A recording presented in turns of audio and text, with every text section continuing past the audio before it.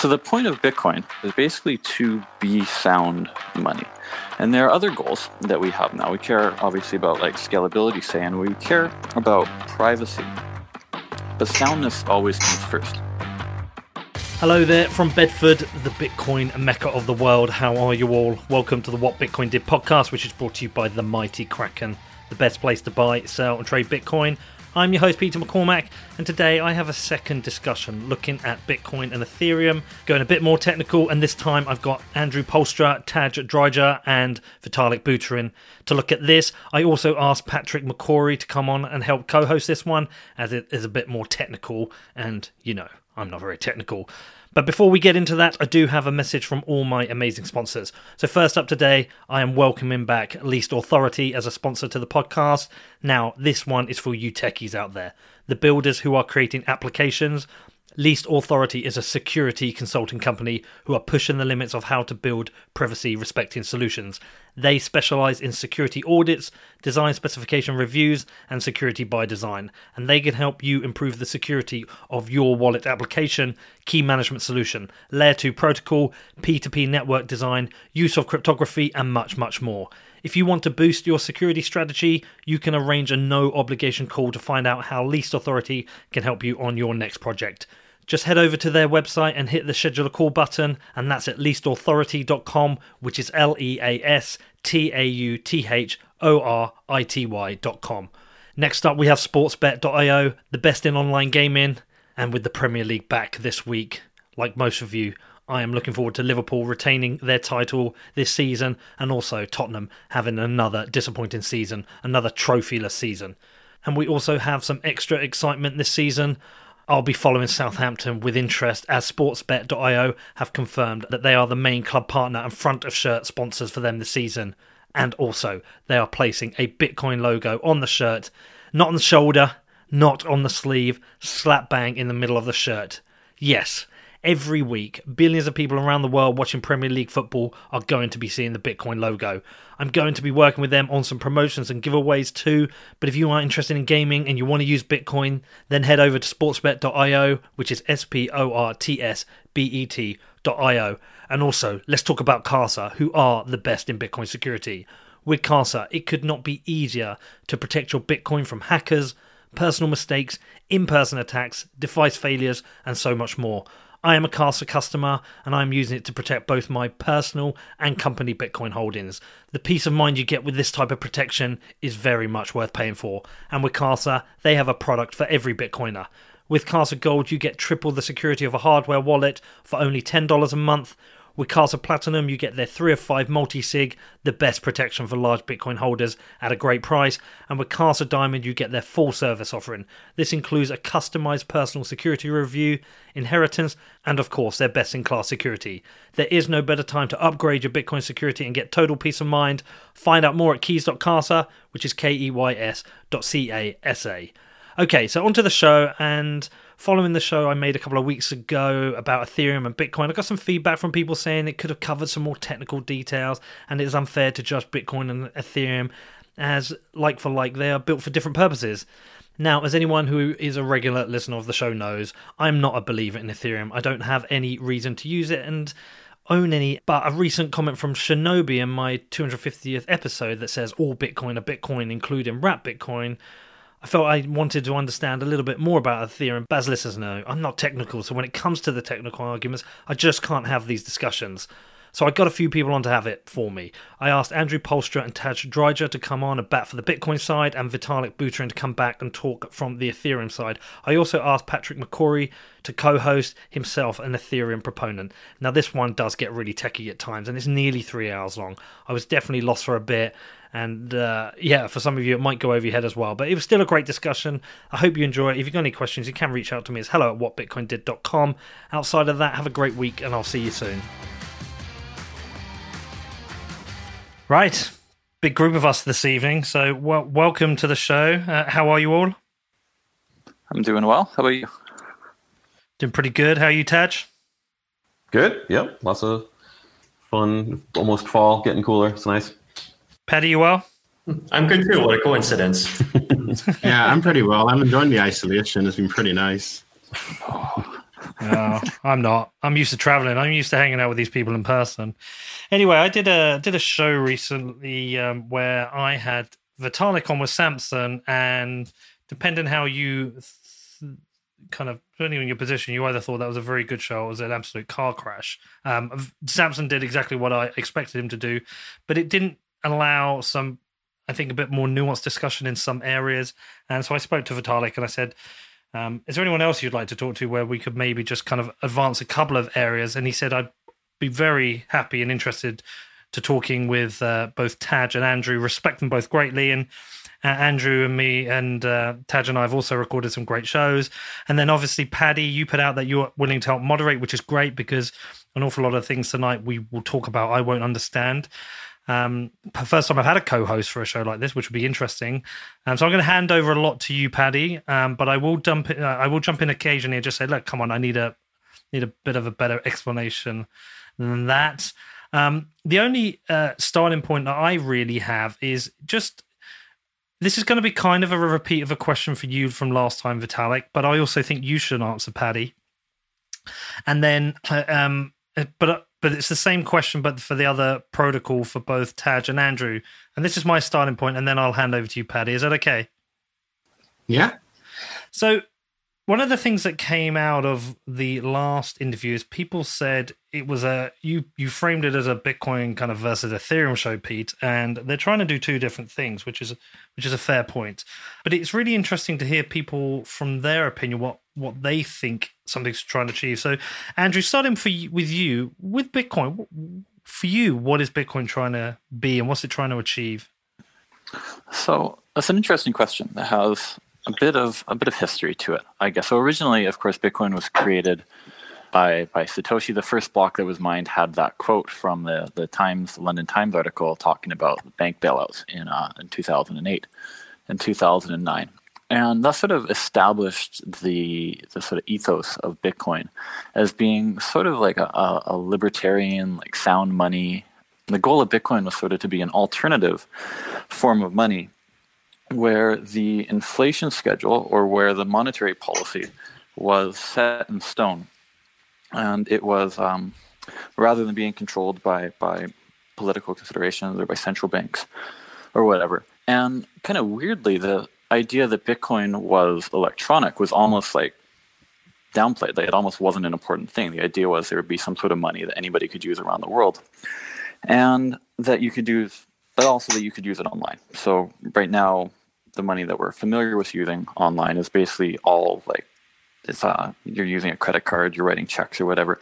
The money that you can use on the internet is not a bearer instrument. Bitcoin is a bearer instrument, meaning that you can hold it. If you physically have the Bitcoin, then you control the Bitcoin. And unlike other objects where when you physically hold them, you have them, you're able to transact this across the world using the internet. So you're not forced to go to some third party to enable your transactions. So the point of Bitcoin, to be brief, is basically to be sound money. And there are other goals that we have now. We care obviously about like scalability, say, and we care about privacy. But soundness always comes first in Bitcoin's mind. And money also always comes first. Bitcoin isn't trying to be a world computer. Bitcoin isn't trying to be like a token platform. Bitcoin isn't trying to be like a DNS server or like a file storage place or any of the other ideas that people have come up with over the years and tried to use Bitcoin for.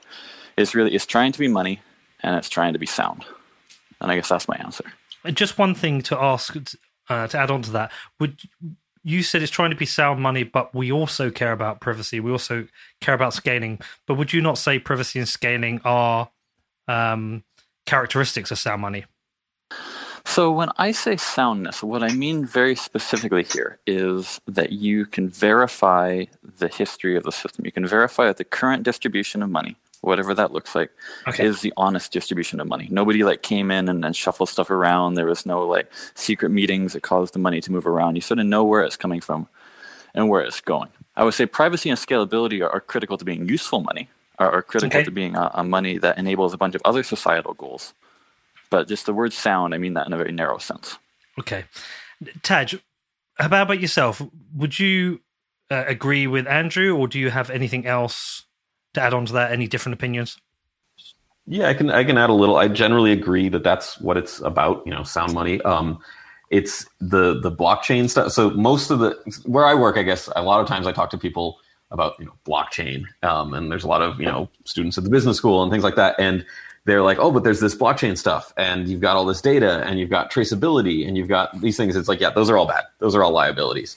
We can do identity on the blockchain. I'm like, yeah, no, all of these properties are detrimental to Bitcoin, right? The goal of Bitcoin was, as Andrew said, sound money, and all of these technical things that people have sort of latched onto are like sort of warts on the system that we are trying to get rid of, and probably never can totally get rid of. So yeah, the blockchain is a liability, the traceability is a liability. I also think that the set in stone part is really interesting.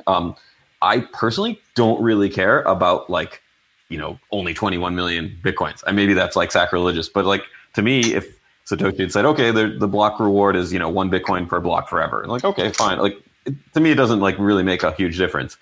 But I understand that one of the properties of Bitcoin is that it's really hard to change, and the set in stone to some extent is a societal thing, right? Anyone can change the code and run different stuff, but the fact that we all sort of agree that we can't means that we can't. And so I'm trying to defend the monetary policy of Bitcoin, I guess, even though I don't really care about it. So that's sort of an interesting aspect of what makes it sound money, I think. That's a very controversial point. I think you and I will have to talk about that another time, because some people will. Some people will actually. Fine. Okay, yeah. I think it just isn't as big of a deal as most people make it out to be. But yeah, but I'm fine with it. So. Okay, so just Nem flipping over to Ethereum, and sorry, Vitalik, because I know you did this last time, but perhaps it'll be a new improved version. But can you answer the same question for Ethereum? Yeah, so in Ethereum, the protocol was, and the idea was born in this kind of environment where, you had Bitcoin and you had Namecoin, which was this early version of basically a thing that we call predecessor to things like ENS and Handshake and other things that exist right now. We had colored coins trying to issue assets on blockchains and other protocols. And so the original goal of Ethereum was basically to try to see, can we basically take a blockchain and take the properties that a blockchain provides and kind of generalize them more, right? And basically, instead of just being able to create a system of money where you can kind of verify the history, ensure that the rules are going to be followed, ensure that the rules are going to be hard to change, and all of these things. Try to apply that to other kinds of applications as well, right? And try to kind of create a platform where you can build applications more generally, where you can kind of agree on a set of rules, and unless the people who are changing or who are participating in the application are kind of all agree to basically either upgrade it using the application's own rules or just switch to another one. Unless they do that, then the rules that they are kind of participating under are going to be the thing that they agreed to, and there aren't any kind of sneaky backdoor ways to go in and change it. And so the idea is that that's something that's obviously valuable for a currency. It's valuable for a lot of kind of financial applications going beyond the currency. It's valuable for potentially non-financial applications, and if things like domain names are probably being a big one. And so to just kind of create this open playing field and see what people end up building with it. So Paddy, you're a fellow Irishman, although you're from the northern part, right? Yeah, I'm from Belfast. Yeah, wonderful little Belfast. You can tell by this strong accent. Some people don't realise, but if you're some Irish and you know both. Listen, look, Tadge and Andrew have both been on my show before. People know who they are, and people will know Vitalik because, he's Vitalik. Come on. But people might not everyone listening will know who you are. Can you just let people know who you are, what you do, Paddy? Yeah, so I got started in the cryptocurrency world back in 2013. I was an undergraduate at the time studying cryptography. And my advisor told me, my PhD advisor, or soon-to-be PhD advisor, told me about this thing called Bitcoin being used in the dark web. And I thought, that sounds quite interesting. Let's jump into that. And so when I first discovered Bitcoin, there were really two different narratives that were happening at the same time. One was the payment narrative. We go on Silk Road, you buy some candy on Silk Road and it gets sent to your house. And it was advertised as global, decentralized, anonymous currency. And obviously, as we learned in the next year or two, is the most traceable public currency in the world. So that was like the payment side, and that's why I got interested in. And then there's the second narrative that both Tadge and Andrew were talking about, which is this, protection from fractional reserve banking and limited inflation and being able to see the money supply and being sound money. But the question is, why are cryptocurrencies, why do they give you this sound money property? And that's because of, the cryptography, in the sense that I can download the entire transcript of Bitcoin. I can download all the transactions that have ever occurred, and I can independently verify everything that's happened in the past. And that's sort of like the strong narrative that comes out in Bitcoin. Now, so far in Bitcoin, that's only really useful for financial transactions where you want to send coins back and forth. And partly for Lightning, which we can talk about soon, which is like a special type of smart contract. So what got me excited about Ethereum was that you could take this idea where I could verify everything the counterparty is doing. I can hold them accountable, and you can actually extend that functionality. So one great example of that is Uniswap. I can go on the Uniswap website. I can swap, my ETH, the sushi, and sushi to some other terrible token. But I can do it in a way where I don't have to trust anyone, and I can verify everything that's going on. So now would you actually have a verifiable agreements where you don't have to trust the counterparty? So it sort of takes the idea in Bitcoin where everything's verifiable and then brings that forward to Ethereum, which is what got me interested in it. Right. So that's sort of the answer to, why is Bitcoin interesting and why is Ethereum also interesting?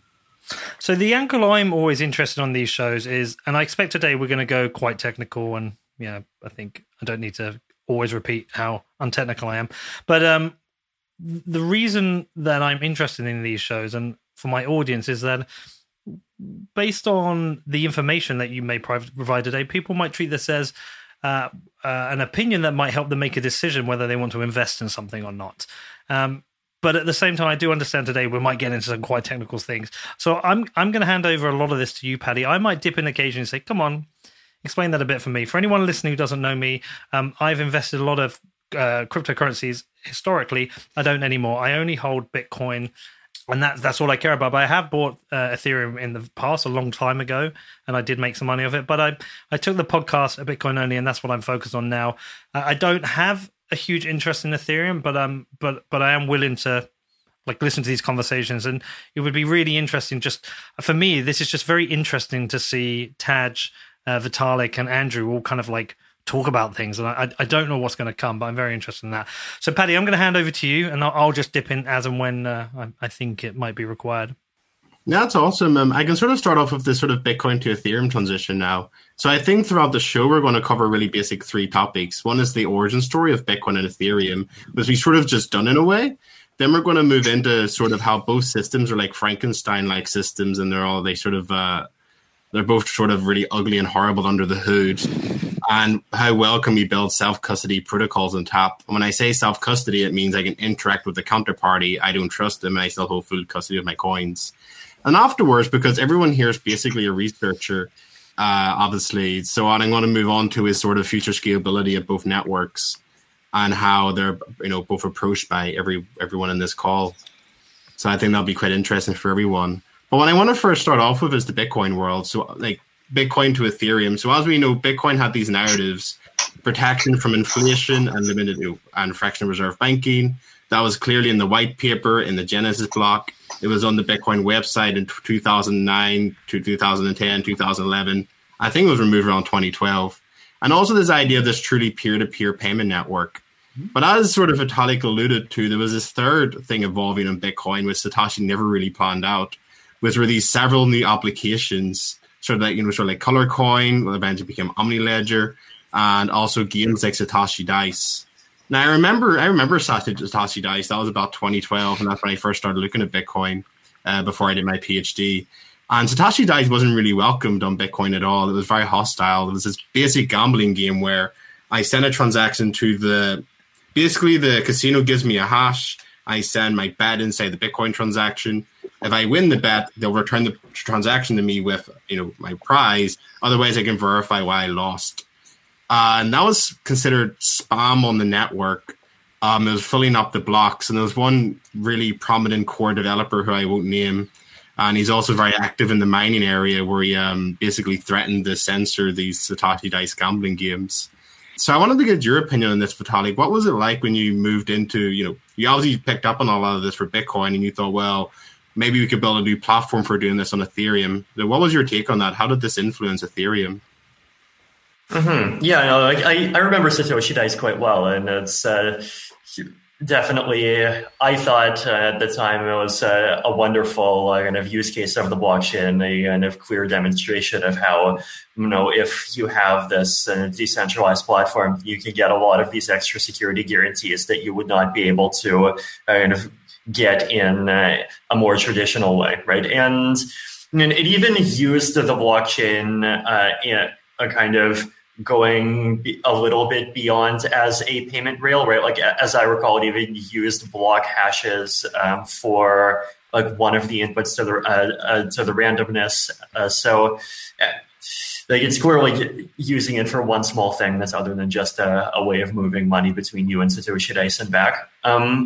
So when I was first starting Ethereum, this was actually in the context of when Colored Coins and Mastercoin and some of these even later protocols that were trying to use the Bitcoin blockchain were happening. And they were taking this kind of non-currency use of the Bitcoin blockchain idea even further, right? They were saying, let's send transactions on-chain. And from the point of view of the Bitcoin protocol, these transactions just look like they kind of have some junk data.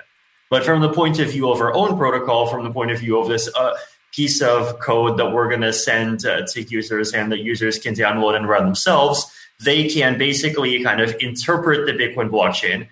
So, imagine creating a language where like the way you speak the language is you kind of say a sentence in English, but when you say your sentence in English, like you choose synonyms so that if you take the third letter of every word, you actually get a sentence in some other language, right? It's that kind of hiding going on.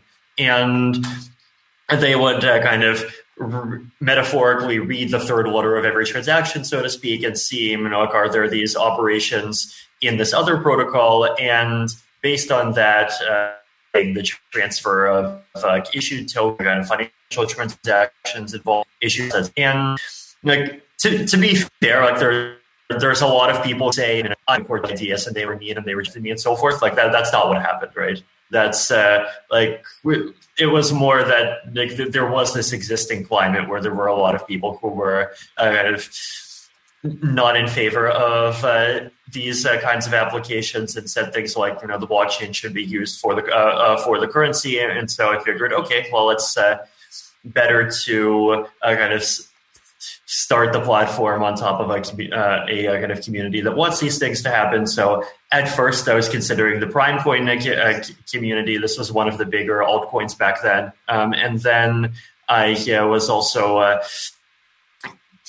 starting to do that, but then the Ethereum community kind of got much bigger than I expected, and like that's when I realized that hey, there is actually enough developer mass that it's kind of possible to create a separate blockchain, and so we ended up creating a separate blockchain and going from there. That's pretty cool. So just to summarize that, because that was quite a long answer, I guess there's 2 points to it, isn't there? One, the issue with Mastercoin and Colorcoin was that you basically this new protocol was added on top of Bitcoin. Bitcoin itself was not aware this existed. It was unable to enforce the rules. So if I wanted to, I could try to make myself, mint myself master coins, and the Bitcoin blockchain wouldn't do anything about that. All the validation was client side. So my software that would read all the master coin transactions would have to enforce the rules, and Bitcoin couldn't do that for me. And obviously for Ethereum, you wanted the platform to enforce the rules, not necessarily the users of the protocol or the app. And then the second one was that the community itself, you sort of had this idea that Bitcoin was sort of not hostile. This is word welcoming of the idea. You entered the Prime Coin community because they're more welcome to it. Then you thought, well, actually, I've got enough critical mass. Let's just go for our own blockchain and see what we can build. Mm-hmm. Cool. And go ahead, Andrew. Jump in. Okay. Yeah. So let me respond to a couple of things that Vitalik brought up.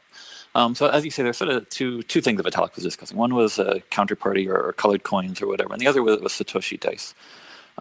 Regarding colored coins, part of the opposition to this was not only an opposition to using the chain for too many things, but specifically using the Bitcoin blockchain or any particular blockchain for multiple assets introduces some scary changes to the incentive model, where your miner fees are always denominated in Bitcoin. They're always denominated in the primary currency.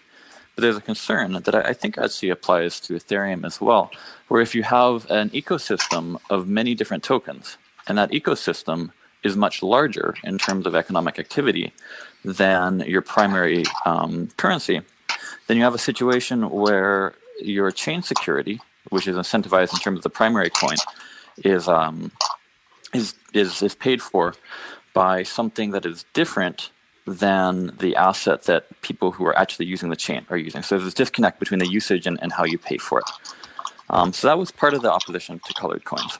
But there was also, and I think this is really much more what Vitalik encountered, an opposition that we saw both in Counterparty and in Satoshi Dice and so forth, of using the Bitcoin chain for things that weren't Bitcoin because this was putting work on Bitcoin validators who simply wanted to be validating Bitcoin. And one thing, so my recollection of Satoshi Dice, I just want to really bring up this story, is at the time, pardon? Tadge? It wasn't awesome. Go ahead. Yeah. So when Satoshi Dice came out, as Vitalik maybe described, the way it worked basically is you would send some coin to the Satoshi Dice server, and then if you win, they flip a coin or whatever, and maybe they send your coin back with some extra coins. So every single bet required a transaction, and every win required an additional transaction.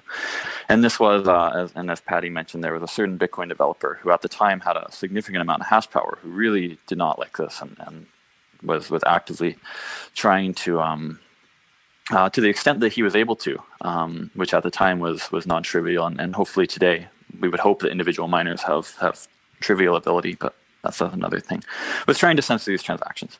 The issue that I had with Satoshi Dice was that it was so needlessly inefficient, because at the time we had this scheme called probabilistic transactions, and you can Google this, Bitcoin Wiki probabilistic transactions. This idea from like Mike, the Cassius coin guy, Mike Cadwell, I think, from like 2011 or 2012, where you could do a probabilistic payment, a probabilistic payout, using only a single transaction for people who win. So there are a couple pieces of this. I'm not going to go into the details, but my point is that there are sort of maybe more efficient ways that Satoshi Dice could have been implemented that wasn't needlessly producing a tremendous amount of transactions. And similarly, the way that Counterparty and the way that other colored coin schemes were implemented, there were components of this that were also needlessly inefficient. And so there's simultaneously this viewpoint. There are two pieces to the opposition, I guess. One was this opposition from Bitcoin people to using the Bitcoin chain for anything that wasn't Bitcoin. But the other was this desire to like really just minimize what's hitting the chain entirely. And since I don't want to like take up all the time, I'll just say you can Google. I have a talk from Scaling Bitcoin in 2017 called "Using Chains: What Chains Are Good For," that I think we'll come back to in a later section of this discussion, about just really trying to not use the block as much as you can get away with it. As much as you can get away with it to do cool stuff without actually using the blockchain, or like really minimizing the amount that you touch the blockchain. This is one of the points I just want to jump in. So I think what you're trying to get at here, Paddy, is that essentially Bitcoin's meant to be censorship resistant, and that is somebody's trying to, whatever you think of Satoshi Dice, if fees are being paid, if the blockchain is available for you to use as you want, nobody should be able to censor this.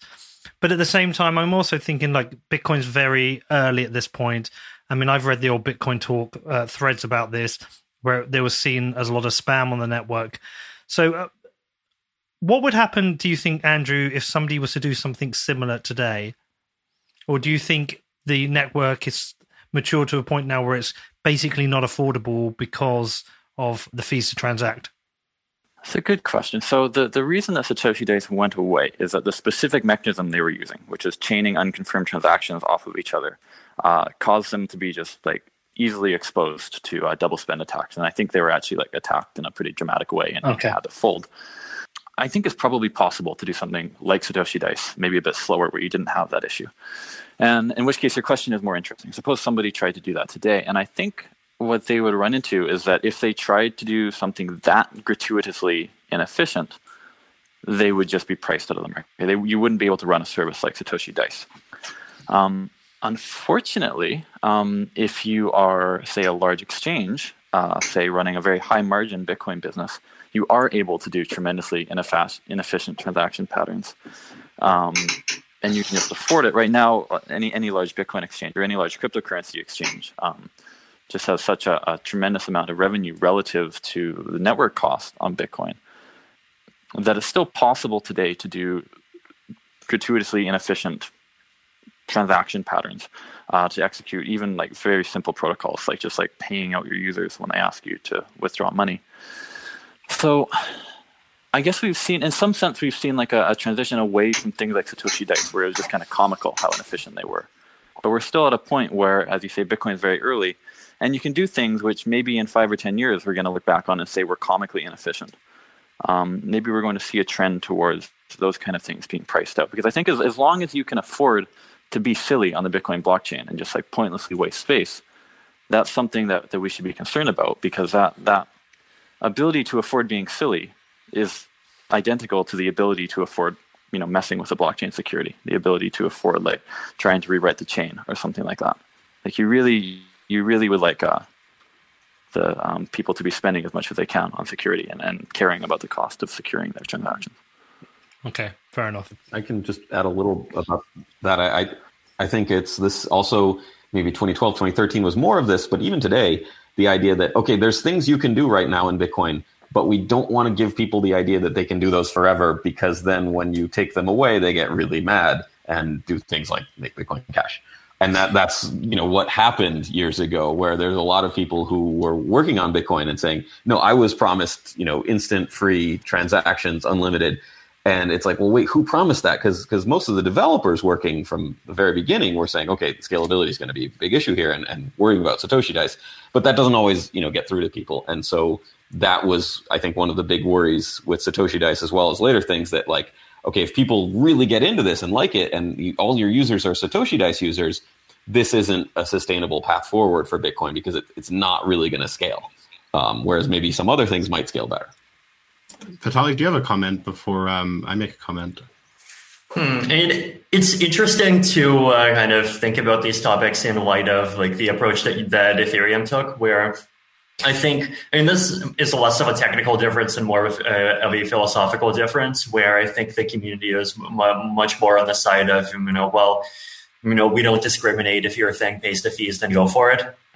Which is definitely, I think, in some ways a reaction to this kind of approach of kind of more trying to say, the chain is intended for these things and not for these other things. And like you can see the kind of more of the Satoshi Dice like worse is better philosophy, I guess you can call it, like in Uniswap, for example, like to kind of give a topical example, right? Like if you talk to traditional financial people, and like I'd say, like Uniswap is crazy. Like where's the order book? Like, why would a market maker even wants to just like create this and like blanket, like X y equals K curve instead of actually being able to kind of choose their limit orders more efficiently and kind of drag them around the way they do in traditional exchanges and so forth. But the reality is that if you look at the last 3 years, kind of simple and dumb won, right? And as of a couple of days ago, simple and dumb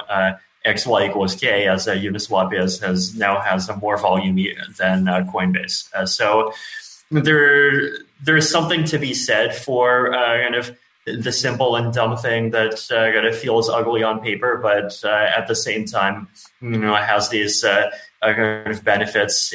In Uniswap's case, I think kind of user experience was a big one. Like I think one of the predictions that I made with Uniswap, for example, was that like DEXs can have higher usability than centralized exchanges, which sounds surprising, but it's possible because the decentralized exchanges are on chain, and so to use them, you just like go to this other website and you just open up MetaMask and send a transaction, right? You don't have to create an account and then deposit your coins and then do confirm over here, then do some other things and withdraw your coins. And Satoshi Dice, I think, appealed to people because it had that similar feel. But on the other hand, Uniswap does have these kind of challenges around, well, right now, transaction fees. Now, one thing I will say is that one of the reasons I think Uniswap won is that its gas usage is vastly lower than a lot of the other DEXs that came before it. Like Uniswap is like in the 50 to 100,000, but a lot of these kind of previous ones are 200,000, 500,000, 700,000. Back then they didn't care much, but so it's made all of the kind of improvements that it can make, but even still, it turns out that people really like being able to exchange between assets on chain, and so now it's like somewhere between a sixth and a third of Ethereum's kind of activity. So you can see the cost, and you can also see the benefits of the philosophy. And from a security standpoint, it's Ethereum transaction fees have been, I guess, averaging over a longer time frame, like somewhere between, I guess, a quarter and as high as the mining reward for the past month or so. On some days have gotten higher, but on the other hand, transaction fees being high means that some people have to pay those higher transaction fees. So it's a balance. Yeah, I think there's a lot to unpick out of these three answers. So I'm going to try to pick them out a little bit so people don't get lost in the weeds.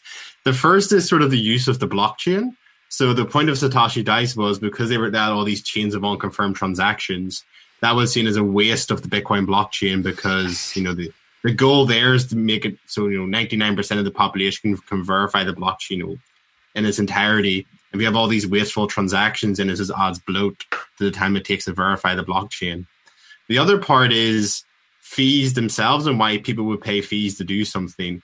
So as we're seeing on Ethereum today, the fees are a bit ludicrous and crazy at the moment. But that's also because if they do trade X, if they do transaction A and they pay, they pay X, but that transaction is going to make them Y, then they're willing to pay, from X up to Y in order to make profit from it. Basically, as long as that transaction is profitable, then they have a financial incentive to run that transaction. Can I ask a question there, Paddy? Yeah, go ahead. So I agree with this idea that essentially the blockchain is a free market, and as such, the prices are dictated by supply and demand. It's more of a question for Vitalik, though.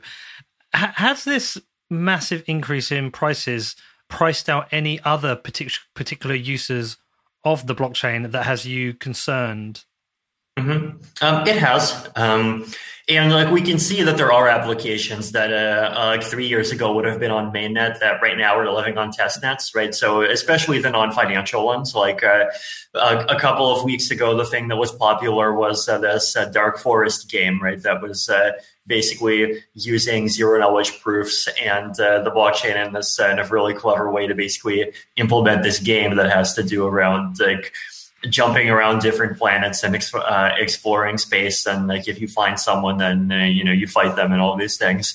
And the transaction was running on the Robson test network, right? Which now, obviously, if you're running on a test network, it's much less secure than all of these things. But they did have no choice, right? Because if they had run it on mainnet, it probably would have cost all of the players many thousands of dollars, and it would just not have happened. So non-financial use cases are definitely having a really hard time now. And it is definitely a concern some people might say a concern. Some people might say, blockchains are primarily financial tools all along, and this is what's supposed to happen. That kind of it's the financial use cases that if you have limited space, end up outbidding the less financial ones. See, what that says to me is it kind of reinforces what I like about Bitcoin. It essentially tries to do one thing very, very well and very securely, which is the movement of value around the world, and it's like a tank for that. And it also kind of reinforces, I think, why Satoshi Dice wasn't such a great idea for the Bitcoin blockchain, and in some ways, it's kind of highlighting them same issues now for Ethereum. So in some ways, I wonder if that changes the future. I wonder if other people would move to other blockchains, certain ideas, or that will change, maybe narrow what people think Ethereum will be used for. Because if you've got projects which can't get off testnet, or are these things that will be solved with ETH2? Yeah, and the various Ethereum scaling technologies, I guess, combining ETH2 and rollups are definitely the thing that the ecosystem is going full speed ahead on right now. So I know that there's a lot of projects that are increasingly looking at the rollups because the rollups are much shorter term than things like sharding, right? That'll probably take maybe potentially 1 to 2 years to get out there. Whereas rollups, the optimistic ones are coming in a few months. The ZK rollups that are, they use fancier technology, but they're actually simpler because they only support a couple of applications instead of general purpose smart contracts. Like some of them are here already. And one of the things that I heard recently is that Loopring, this is this decentralized exchange that's running on top of a ZK rollup. They are integrating a Uniswap-like automated market maker into their platform, I think starting from the next version. So I definitely think that people should not be rushing to conclusions until the scaling technologies are ready. And when they are, we will see. I can see one of a couple of outcomes. One outcome is that transaction fees kind of durably get cheaper again. The other outcome, which is both less and more optimistic, would be one that says it just the possibility of scaling attracts a much larger amount of usage, and because you have 1,000 times more space but 1,000 times more users, we're kind of back to square one, and it's a financial platform, but it's a financial platform for many more people than there are now. So and it turns out that for technical or security reasons or whatever, we will not be able to scale it even more beyond some point. So I see those two futures, and it's also possible that we'll be able to scale to many more users and be cheaper for those users. But we'll see. So if that happens, then you'll be announcing ETH3. So ETH3, I mean, come on, that was a joke. You actually have an answer. I definitely have kind of thoughts on ETH3. This is one of those things that kind of different people in Ethereum have different opinions on. Like Justin Drake is kind of excited about ETH3. I'm much more in the kind of ETH2 is the end of history camp. Basically, and this is a kind of technical rabbit hole that's probably too rabbit holey for a Bitcoin audience. But I think there are limits and kind of complicated trade-offs on how far you can scale a sharding system. Basically, the higher the higher the number of shards that you push, the higher the minimum number of users the system needs to have in order to be safe. And so as you scale it up more, it becomes more brittle. And so if ETH2 and rollups on top of ETH2 can't fix it, then basically nothing can, because you would just unacceptably punish security to try to kind of push the system to its limits. But much more rabbit hole topic, so maybe talk about it some other time. Yeah, I think you should get ETH2 out first before we get onto ETH3. All right, Paddy. Sorry to interrupt you. Oh, no, it's fine. So I think what we can do is we can focus on how Bitcoin and Ethereum work today for the next little bit, because they would bring up. So basically, we've got to the point where we're going to talk about why they're Frankenstein systems, and then we're going to talk about scalability. So we'll touch upon rollups, Lightning, and hopefully current ways that we can scale using the same hardware. So we've sort of basically got to the Frankenstein topic just before we got into the tangent about rollup. So why do I call these Frankenstein systems? Because Satoshi Nakamoto was not a very good programmer. There's plenty of bugs inside the early Bitcoin core software. Some that I've made a little list here. So back in 2010, there was a bug in OP return that would allow anyone to steal anyone's Bitcoins. Multisig has a bug. At the start of a multisig script, there's a 0. If you forget your 0, then you're going to run into problems. Several opcodes were considered dangerous, and they were just disabled altogether. When you verify a Bitcoin block, you actually create this Merkle tree. Was you hash every transaction, you build a little tree, and the root of the tree is the commitment to all transactions. That's not implemented correctly in Bitcoin either. There's a bug on how the last bit of the tree, duplicates the transaction. So there's so many little quirks in Bitcoin that make that really horrible. Ethereum equally has another list of bugs that I'll hopefully get into soon. But one of the things I wanted to highlight was actually we're going on to the waste of Bitcoin block space topic. So Bitcoin has this model. Can we just go back a step there, Paddy? Just as you raise a number of things like that other people might not be aware of or heard of before. Andrew, can you just respond to that? Like, are these things that are known and frivolous? We shouldn't care about them? Yeah, as a Bitcoin user today, you don't need to worry about any of these things. These bugs have all been either fixed or somehow shimmed around. These aren't active problems with Bitcoin. There are historical things that, as Paddy says, are kind of surprising that you would see a bug like that. These are like 2010 bugs. Right, yeah. We're talking, most of these have been fixed for, a couple of them have been fixed for literally 10 years. I think most of them have been fixed for more than 5. So this is all historical stuff that does not affect Bitcoin today. And they are all well known within the Bitcoin OG developer community. Okay. Yeah, so these are well-known bugs. So one thing I wanted to bring up first was the waste of block space. And so if we consider Bitcoin versus Ethereum, this is one topic I find very interesting that I used to give to students at university that, make them puzzle them a bit. So in the Bitcoin world, every time I get a new Bitcoin, so if you send me a Bitcoin, there's the UTXO model, and the idea that every time you send me a coin, there's a new entry in the ledger that my address has this coin. So every time I receive new coins, there's this new entry in the ledger. And it's a bit like a wallet. I could end up with 10 different sets of coins. And when I want to go to spend my coins, I create a transaction. I pick, maybe 2-3 different of these outputs, these coins, and then I send them in a transaction, and then I basically compress them into one output and I send them out. So, but the main point there is every time I send you a coin, there's a new entry in the ledger. And when you create a transaction, you're going to have to pick several of these entries. In the Ethereum world, it's the account-based model. So every time you send me a coin, it just increments my balance. As you would expect an account-based model to work. When I spend my coins, you just check if I have enough coins in my balance, then I spend it. Now, back in, I think this is 2017, maybe 2018, Coinbase got a lot of flack, a lot of bad press because they had 1.5 million UTXOs that accounted for, let's say, 250 Bitcoin. It was around that region. But because they had so many ledger entries, these outputs, it was not economically viable to spend the Bitcoin. Because every output was $5, $3 or something, but they add up to 200 Bitcoin. Now, to get around this, what Coinbase have to do is they have to wait until the fees on the network go really low. Then they create transactions that basically batch all of these entries into one. And all they're doing is managing their coins, and they have to create Bitcoin transactions and send that to the network. Now, my question would be, is it Coinbase's problem that, should this be Coinbase's problem? Should they have to manage their UTXO? Do they need to do this batching? Is this not just a waste of the Bitcoin blockchain because of a problem in the protocol? So, and in the account-based model, this doesn't exist because you just keep topping up the same account.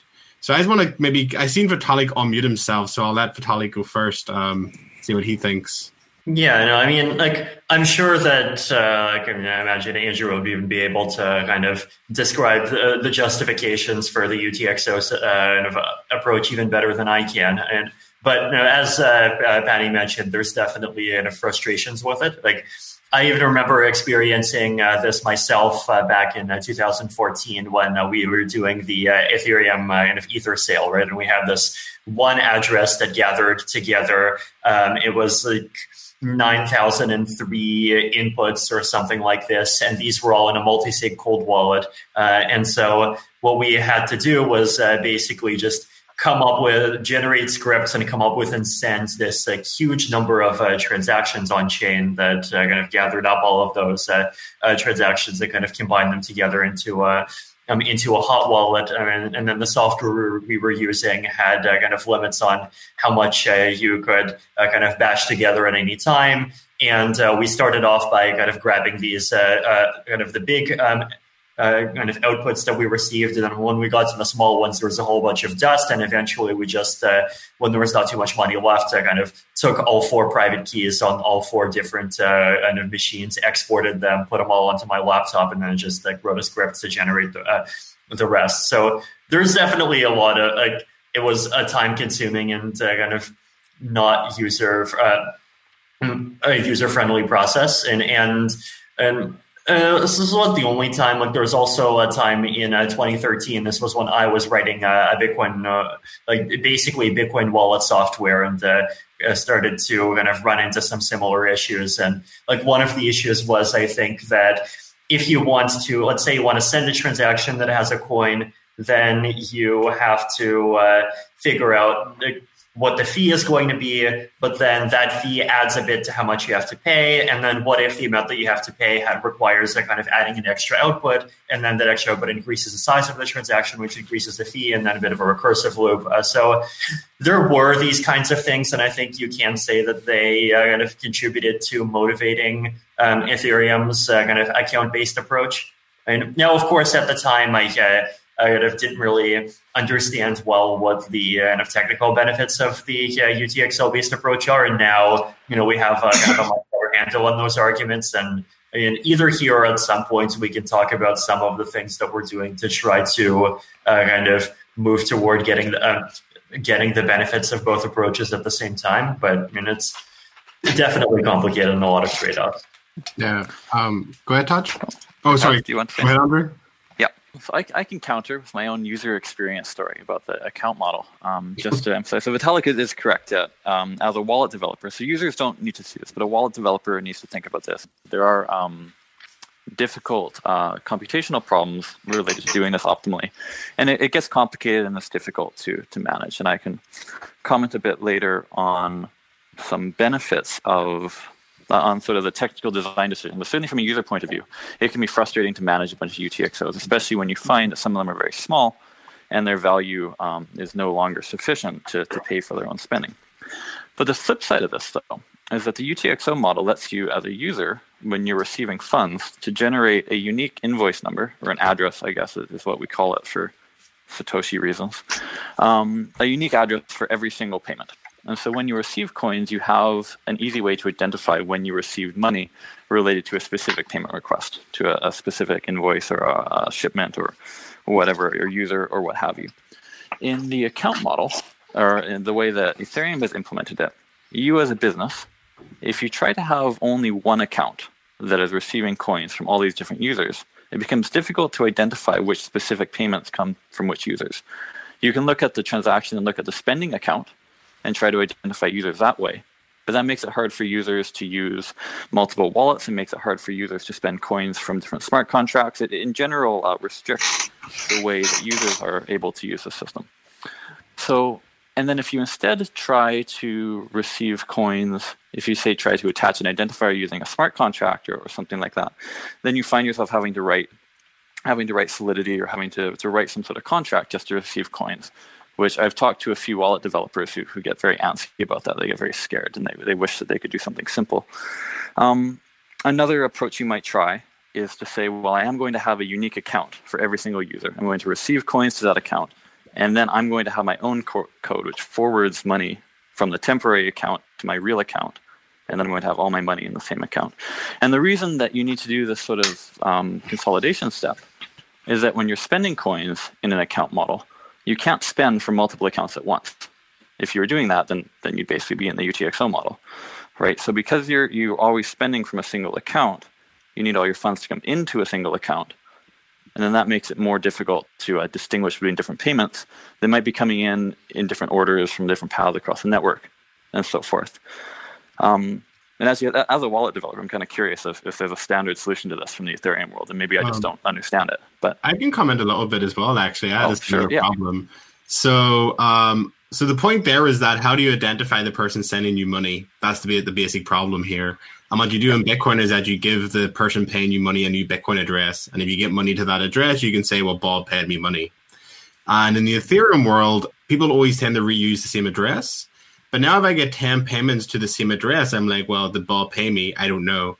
And I don't think there's a payment protocol in Ethereum because someone pinged me about this issue. Because what you could do is have a payment protocol where maybe the sender pings the receiver to say, here's the transaction I paid you. And this is, I can prove that I own this account. But that doesn't really seem to exist. And the transaction does have a memo field. It would be really nice if it had a memo field because then you could just put information in the memo alongside the transaction. It does, right? Like Ethereum transactions do have the TX data field. Do they? Oh, they have a data field, I guess, but I guess you could just put random data in there. Mm-hmm. Yeah, you can put as much data as you want as long as you're willing to pay the 16 gas per byte for it, which for a memo is pretty tiny.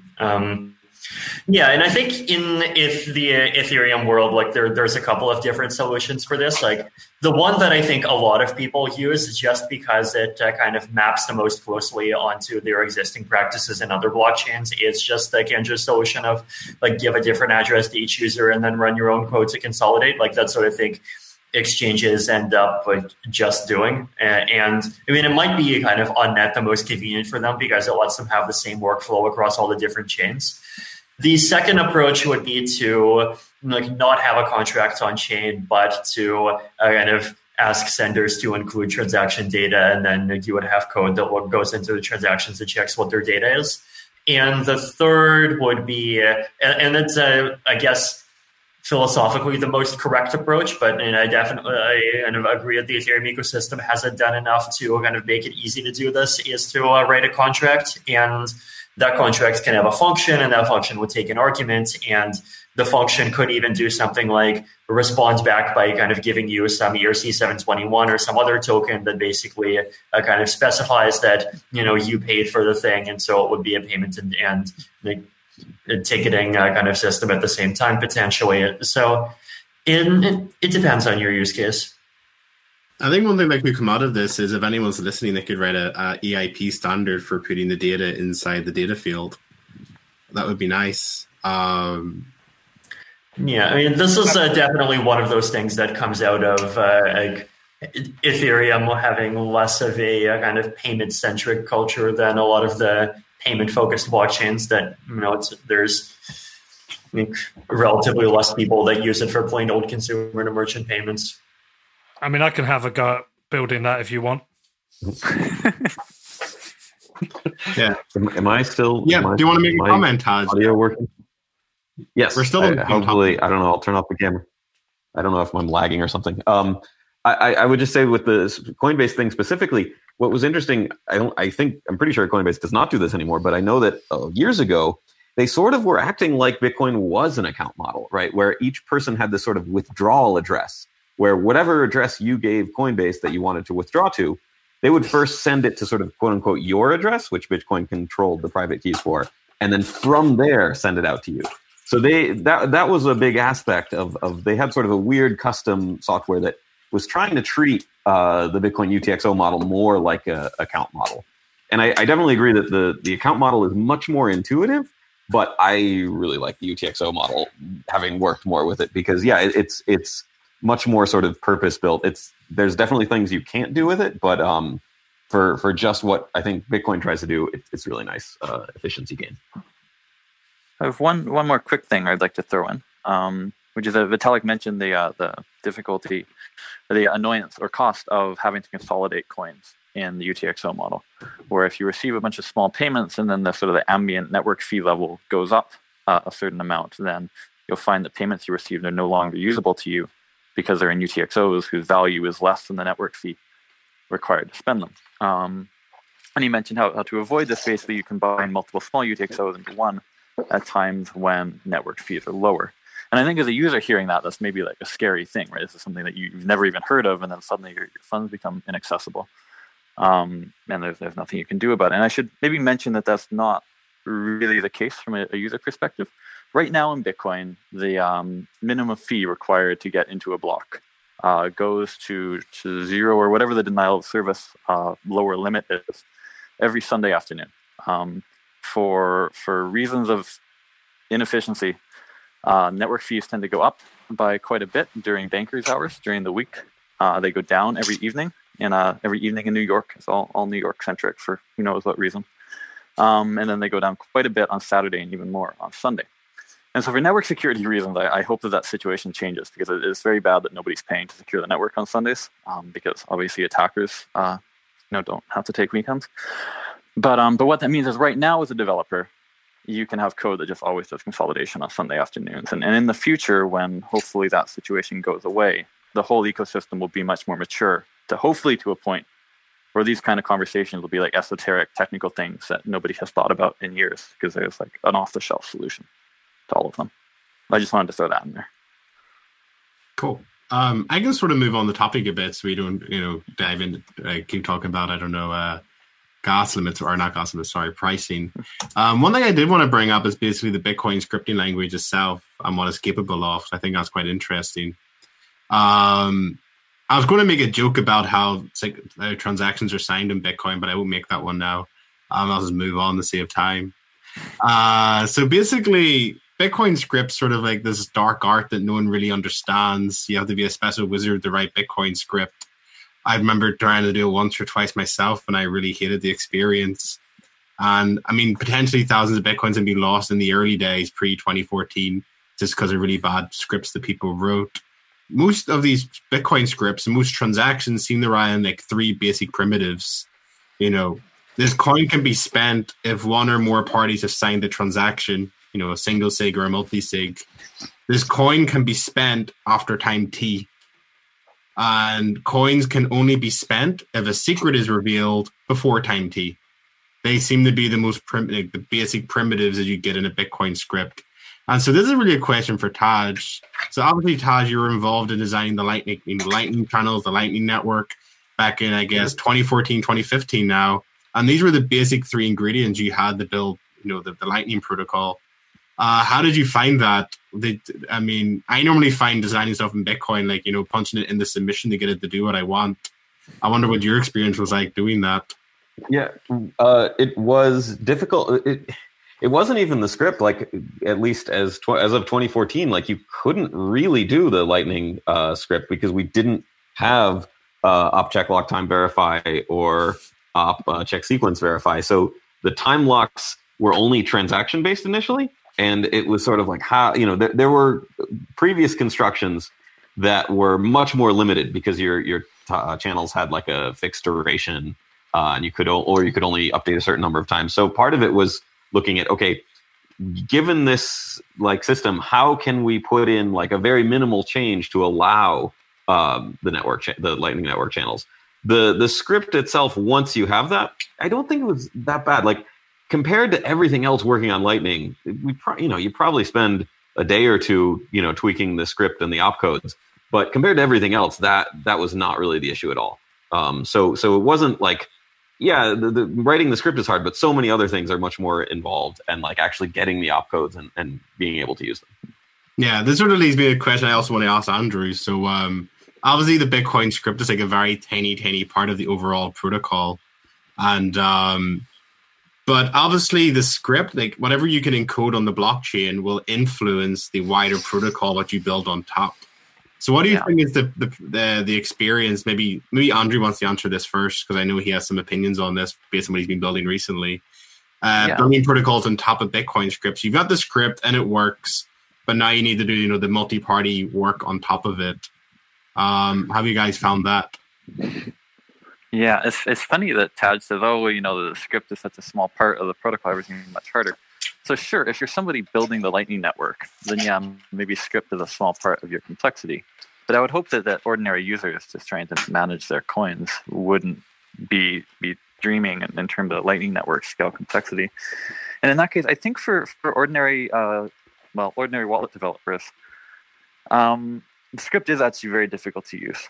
And it's funny to hear you characterize what script can do in terms of signatures and time locks and hash preimages, because that meme or that way of thinking about script is actually fairly recent. That comes out of a project I was doing with Peter Wola and Sanjit Kandlekar, starting in 2018, called Miniscript, which was a way to find a subset of script that was useful, could do a bunch of different things, but that also had a comprehensible user model. Because my experience directly trying to use script was pretty similar to Patty's. I've probably dug into the Bitcoin script interpreter more than most people in the world. And even having studied it for several years, there's really a lot of weird sharp edges. It seems to me like it didn't have a clear purpose when it was designed. It wasn't like, we should think in terms of signatures and hash preimages and so forth. It's sort of a collection of different operators that seem to be stolen from Forth which is some old school like 1960s programming language that is basically like assembly, but like crumpled up in a dumb way. Yeah, you can quote me on that. It has a bunch of weird opcodes that were copied from an unrelated programming language called Forth. It had a bunch of arithmetic things in it that, as I think Patty mentioned, was eventually disabled because their implementation had security issues. They would a lot of them would run into undefined behavior in C, or they would allocate unboundedly much memory under certain circumstances, or various awful things they would all do. The language paradigm is basically similar to EVM. It's a bunch of opcodes all in a row, right? You do this, you do that, you do this, you do that, and you're operating on bits and bytes. You're not thinking in terms of signatures, you're not thinking in terms of time, and as Tadge mentioned, in the original incarnation, until very late in the game, until 2014, 2015, we didn't even have opcodes that could work with times. You're just thinking in terms of bits and bytes, which is really not how, as a user, is really not how you're thinking about things. And so you find, as a person trying to use script, you run into this double whammy of, first of all, script itself is full of dark corners and weird sharp edges. And secondly, you have to translate your mental model of what you're trying to implement, right? Maybe you want like a 2 of 3 multi-signature with like a time-locked emergency clause or something like this. You have to translate that mental model into script itself. And the way Ethereum approaches that second issue of translating the mental model is in Ethereum you have these languages, you have Solidity and you have a Serpent, and maybe there are others now, but I think Solidity is sort of what everybody uses. And this is a language that looks similar to other more modern programming languages, and there are compilers that will translate that into EVM, which is similar to Bitcoin script, but had maybe clearer use cases in mind. So yes, script is very rough. So the origin of miniscript, which I mentioned, and I'll try to be brief so we can move on, was trying to come up with something that would let users use Bitcoin script in the same way users can go ahead and use Solidity. And we had two limiting factors in designing this. One was that we were working with Bitcoin script, so simply can't do a lot of the stuff that EVM can do. So that was both tied our hands and also made our job a little bit easier. And the second thing is we were a bit scared of all of the issues in Solidity, both related to users working with a fully general programming language where maybe they would run into surprising interactions, especially related to like reentrancy and figuring out costs for various things. And also there have been issues in Solidity related to the compiler itself doing surprising things or buggy things. And what we wanted was a way that users were almost basically just using Bitcoin script itself. So the way that you compare what's on the blockchain to what the user readable version is, we wanted that to be like as thin a layer as we possibly could. So we came up with a scheme called miniscript, where miniscript is basically you build this tree, this graph, however you want to call it, of signature checks, of time locks, of hash checks. You put these into a tree where all your nodes are like ands and ors and like 5 of 7 of these and 2 of 3 of these and so forth. And then we have a way to serialize that tree directly into Bitcoin script opcodes, and you can also deserialize it and back. So the way that we think about script today is usually in these terms, because when you're using miniscript, you have a nice pretty picture. You've got this tree you can draw of your script and all your conditions.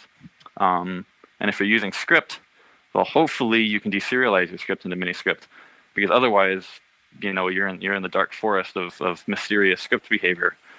And that situation kind of hasn't improved since ever. Bitcoin script itself is still quite difficult to work with directly and quite difficult to reason about directly. Opcode separator. That's all I have to say. Yeah, dark corners. There are dark corners everywhere. Can I just ask like a good summary of that? So with miniscript is the idea that instead of actually writing Bitcoin opcodes and dealing with the script itself, the idea is more that you outline the type of constraints that you care about. So maybe you want a multi-sig here where you want Alice and Bob to sign it. Or maybe there's another condition where you say Alice can then spend this coin after time T. And as a programmer, you just write these constraints and you don't really deal with the opcodes. And then everything just gets nicely packed up into a tree. And then you can just reveal one of the conditions and then spend the coins based on that condition. Is that a good way to summarize it? I think so, yeah. And what's cool is I'm pretty sure you can do the same thing. I think you could take Miniscript and then serialize it into EVM as well. You'd have to come up with a serialization, but I don't think that would be difficult to do. I think you could get an intern to spend a couple afternoons on that. And so the model is not just limited to Bitcoin script, but we were sort of we wound up coming into it both based on the limits of Bitcoin script and also the Bitcoin ethos of really trying to minimize the number of layers between what gets executed on the blockchain and what's in the user's head. Yeah, Vitalik, did you want to comment on this? I've seen you unmute yourself a few times. Yeah, and there's definitely a lot of things that got covered there, and I think one of the in general, right, like making a scripting language is hard, and so I definitely see why a lot of the opcodes got disabled very early on, right? Like one of the classes of bugs that's it takes quite a bit of thinking to weed out in the scripting language is what I call quadratic execution bugs. So this is basically where, like, if you have n worth of space in your script or in your execution time, you can create n things, and each of those n things kind of take like n amount of work to do. And so, n multiply by n. And so if a thing gets twice as big, it takes 4 times longer to execute.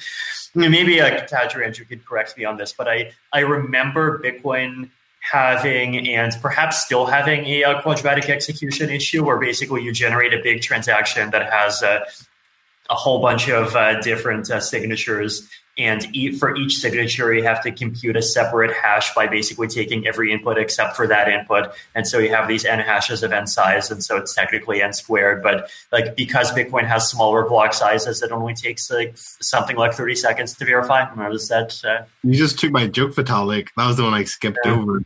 No, but like Ethereum basically, like historically, it's had lots of like similar issues, and there was this time in 2016 when and we had this attacker who, I don't know, probably on net was quite helpful to the ecosystem, like just systematically like went through every one of the issues in the protocol and just attacked them on mainnet, and ended up like almost shutting mainnet down. I mean, not quite shutting mainnet down. Like I think the Augur ICO happened during that time period, but like making it really hard to use for about 35 days. And we eventually had to kind of hard fork to get around it. So it was tough, and there's definitely a lot of these kind of security nuances, and you have to like really explicitly think about like gas costs, and Bitcoin like has its equivalent of gas costs, because I think like you have not like there's the block size and witness size limits. You have this like I think SIGOPS limitations, was it like some other things.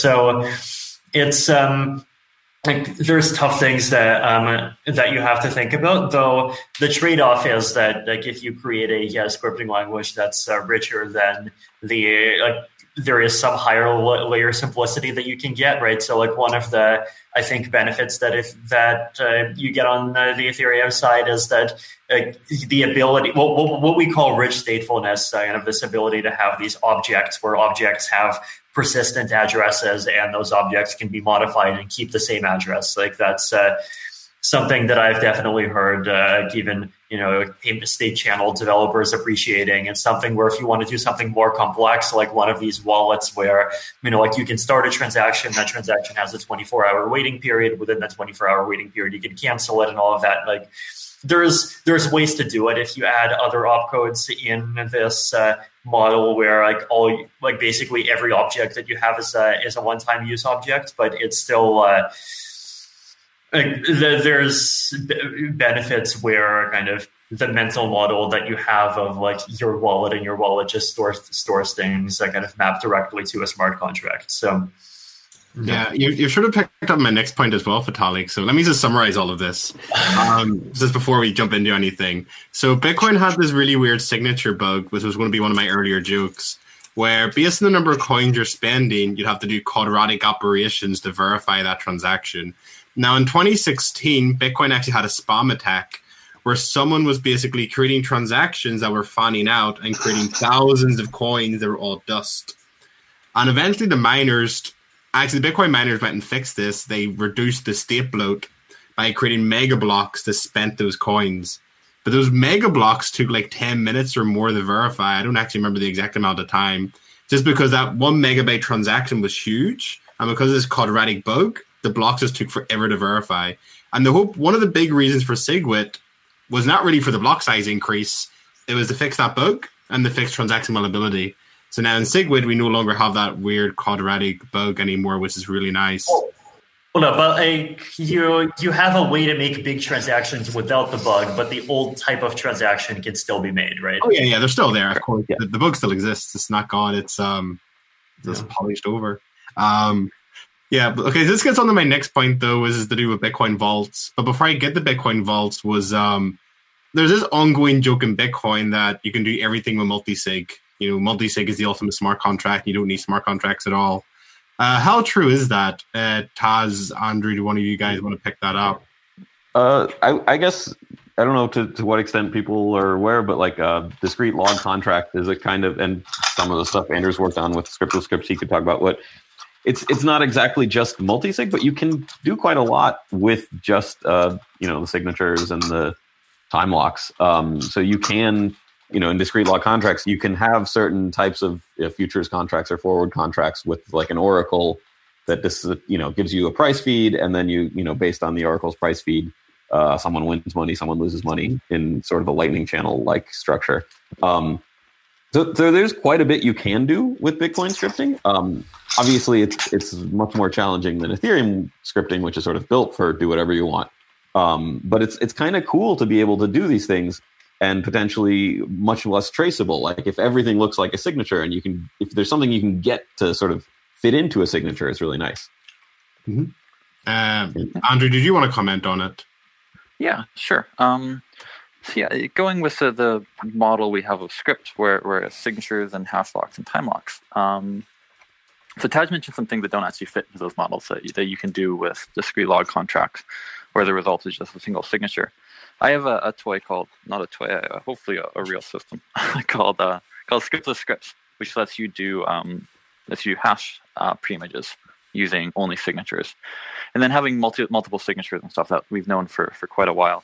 At least in theory, how to do multi-signatures and threshold signatures and stuff. Although certainly in practice, things get quite difficult when you try to actually implement that in an adversarial setting. The one big piece that's sort of missing is that there's not any way I would say is reasonable to do something resembling time locks using only signatures. So you find that when you're trying to do all sorts of cool things with just signatures, you find that actually you usually need a time locked backout condition, right? You want so that if too many of your parties just drop out and disappear, or they try to grief the protocol or whatever, that after a certain amount of time, everyone else can call their coins back. You need that in pretty much any protocol. And right now, the way that we know how to use signatures is basically you can't do it with just signatures. So you need some sort of scripting ability. So in SegWit v1, or Taproot, part of our design goal was that in the cooperative case, in the happy case for any protocol you design, you can get away with using just signatures. So we made sure that the happy case for Taproot spend looks like just a public key and some signatures. Okay, and then Taproot lets you commit to a script if you need a script. And the reason you would need a script in practice is typically to have some sort of time-locked backup clause. So if things go wrong, then you say, oh, haha, that public key that I told you, that was secretly a commitment to some other script. And then here's a script, and here we're going to execute it. The time lock's up, here's some more signatures, blah, blah, blah, whatever.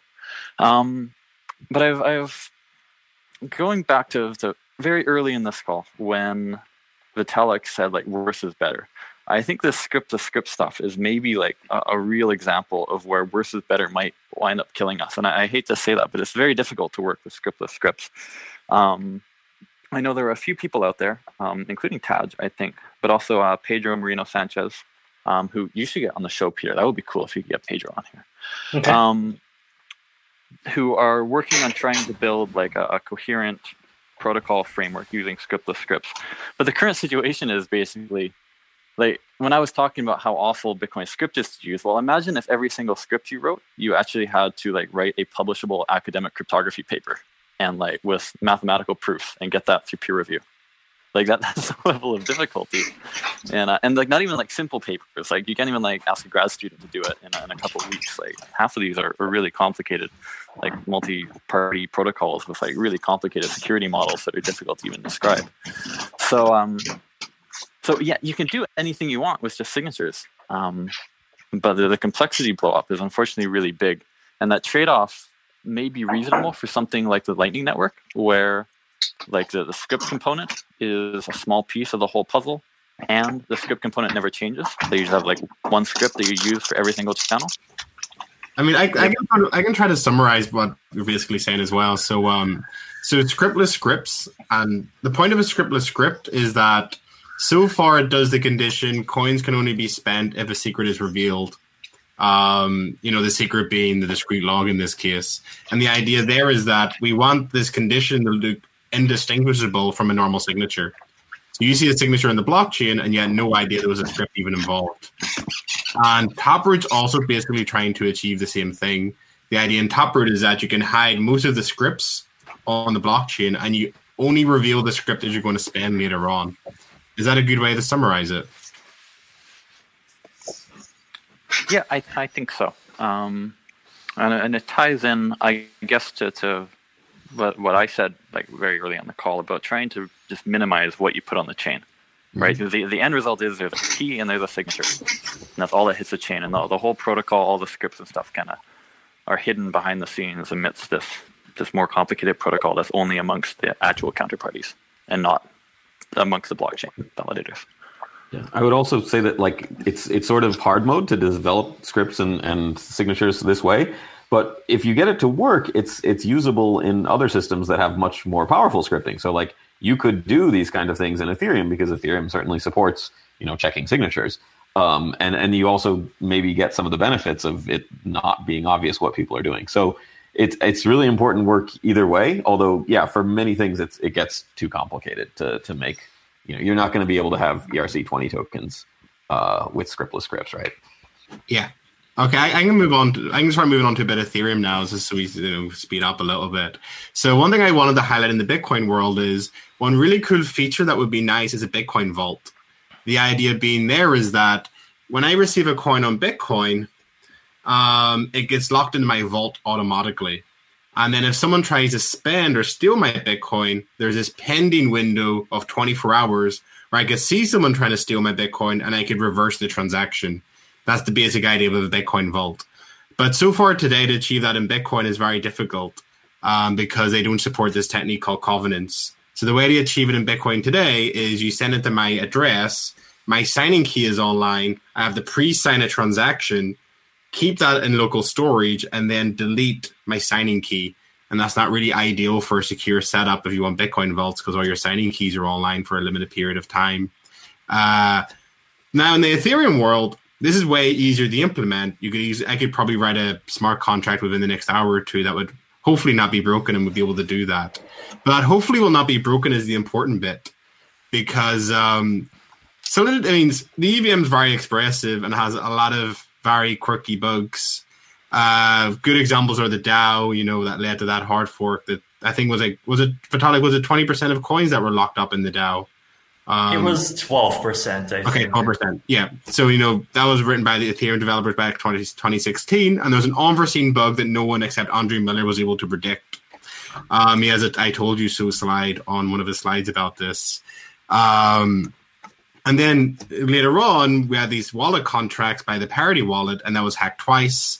The first time, I actually forget the damage in the hack, but that was a smart contract bug. The second bug for the Parity wallet was the wallet architecture, and it just wasn't deployed correctly. So this guy called DevOps199 came along. He set himself as the owner. He did self-destruct, and he destroyed everyone's Bitcoin or Ethereum and locked it up. So getting these smart contracts right is actually a tricky job in its own right because it's so expressive. And one thing I wanted to bring up were actually, I guess, security audits because they're very topical at the moment. I wanted to get a contract audited recently, and it was going to cost me $17,000 for a week, and I can't afford that, so I didn't get it audited. But what we're starting to see now is a lot of these yield farmers popping up. There's a new one called Burger today. There was one called Sushi last week. And they all test in production where they release the contract. There's always bugs in these contracts, but then the community goes and audit it afterwards. Vitalik, what's your take on that current trend? And also, you've also done some work with Viper, a language to try to get rid of some of the common bugs. So what do you think about both of those topics? Yeah, and I think writing smart contracts safely is definitely a challenge, and like, it's definitely kind of not as easy as kind of just write a program and you're done, especially if you want to end up holding significant amounts of money. I definitely also think that the security situation has increased quite or improved quite considerably since 2016 and 2017. If you compare, like MakerDAO and the security process that they went through compared to, the original DAO, there was much more work that was gone into auditing it. And, the thing has millions of ETH, and so far it's been fine. Surprisingly fine, actually. In Uniswap, Uniswap isn't that complicated. It's definitely much less than a DAO. It's just, a single contract, a couple hundred lines of code, and it's been fine. So a lot, and as far as wallets go, the Gnosis Safe wallet is like the standard that everyone uses, and that's, I think, even gone through formal verification. So there's it does seem like the contract writing environment is considerably safer than it was a few years ago, but at the same time, like there's definitely like this situation where kind of the capabilities of the system just kind of crash against the realities of human impatience. And, there's a lot of people who, like if you say, you instead of safely creating a contract system in a year, you can safely create it in a month. Like they're going to hear, instead of safely creating one in a month, I can unsafely create one in 3 days, and that's what they do. So that's. I definitely expect that the kind of DeFi yield farming ecosystem is going to get a reckoning of some kind at some point. I definitely expect there to be one of these bugs of some kind that leads to money either getting stuck or getting stolen in kind of significant quantities at some point, and maybe. I'm definitely hoping that when that happens, it'll happen in a way that kind of scares people without actually being harmful to a really large extent. It's a challenge. Like it's the things that people are doing right now with all of these kind of yield and lockup contracts, like there's definitely things about them that scare me. Like even the thing that scares me is just like actively encouraging people to deposit high amounts of value into untested things. Like yield farming is almost a perfect storm of risk from that sense. Vitalik, can I ask you something here? The world of exit scams is something people don't particularly like, but could somebody build one of these yield farming projects and write their own, let's say their own exit scam into the smart contract without anybody knowing and be able to steal funds from it? Right. So what would happen is first of all, like when you write a contract, there is, I think, a community expectation that you have to publish the source code on Etherscan. And if you don't, then like a lot of people will yell about that.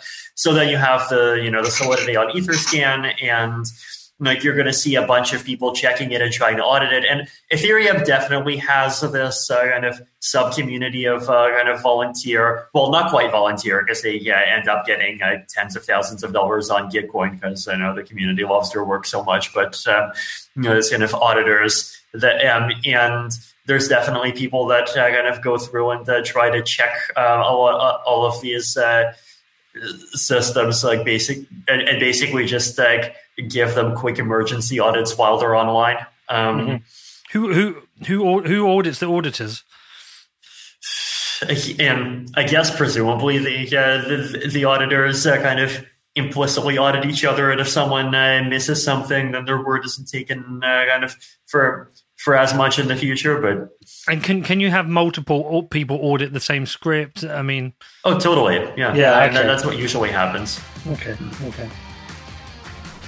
Next up, I talked to Andrew, Tadge, Vitalik, and Patrick more about the technical differences between Bitcoin and ETH. But before that, I have a message from my amazing sponsors. So firstly, let's talk about Kraken, my favorite place for buying and selling Bitcoin. They put the power in your hands to trade Bitcoin.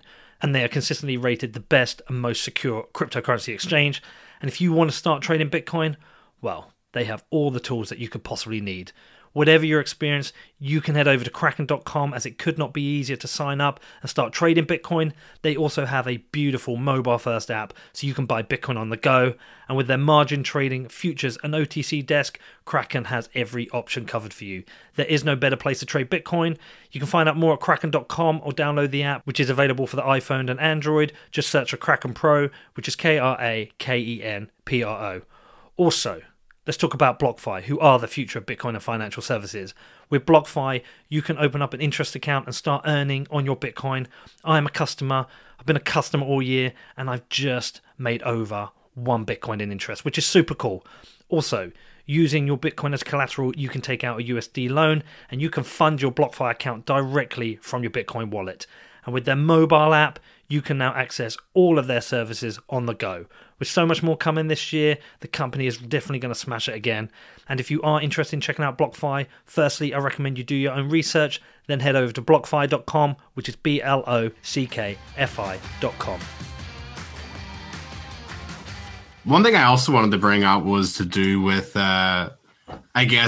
one of the big features of Bitcoin was multi-sig. You know, everyone loves multi-sig. Multi-sig is the saving grace of Bitcoin. In Ethereum, multi-sig isn't as popular as I'm aware, and that's mostly because you need a smart contract wallet to implement multi-sig.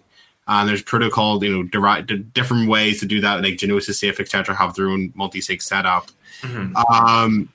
Do you feel like, because of what happened with Parity Wallet and the fact that they got hacked twice and they lost so much money, has this impacted people's willingness to use wallet contracts? Like, for example, would you lock up money in a wallet contract today and they actually use, a nice multi-sig setup? So the Ethereum Foundation, still has the bulk of its coins in the same wallet that it had for 5 years, and it definitely has not made the choice to move to a single sig. So I definitely think that it would be wrong to kind of take the Parity Wallet experience and kind of transplant that into multi-sig wallets in general. Like, as I mentioned, Gnosis Safe has had a lot of verifications and of attention on it. But I think, it definitely is true that the parity situation did spook people off of multi-sig for some time. But at the same time, the smart contract security issues are not the only reason why multi-sig is having a hard time getting Ethereum adoption. There's a lot of these subtler issues, and this is maybe one of the Ethereum equivalents to the stupid stuff in Bitcoin, like the zero at the start of the multi-sig that you mentioned. Basically, the problem that Ethereum has is that it tries hard to be this general purpose and abstract thing. But the one specific part of the system that is basically what kind of account can be a top-level account, so what kind of account can basically initiate a transaction and be directly paying for transaction fees. There's only one type of thing that's allowed, which is just a single signature ECDSA account, right? What we call EOAs, externally owned accounts. And we have some EIPs, and I've been heavily involved in pushing them. Account abstraction is the name for this, that allow you to have smart contracts be at the top and smart contracts be paying for transactions. But until we have that, the problem is basically that if you have a smart contract wallet, then you would actually need to have 2 addresses. One address is a smart contract. The other address is a single signature address, where the single signature address holds the ETH that you use to pay for transaction fees. And so your transaction initiates in the single sig, and then it calls into the multi-sig, and then the multi-sig verifies the other signatures, and then it forwards the call along.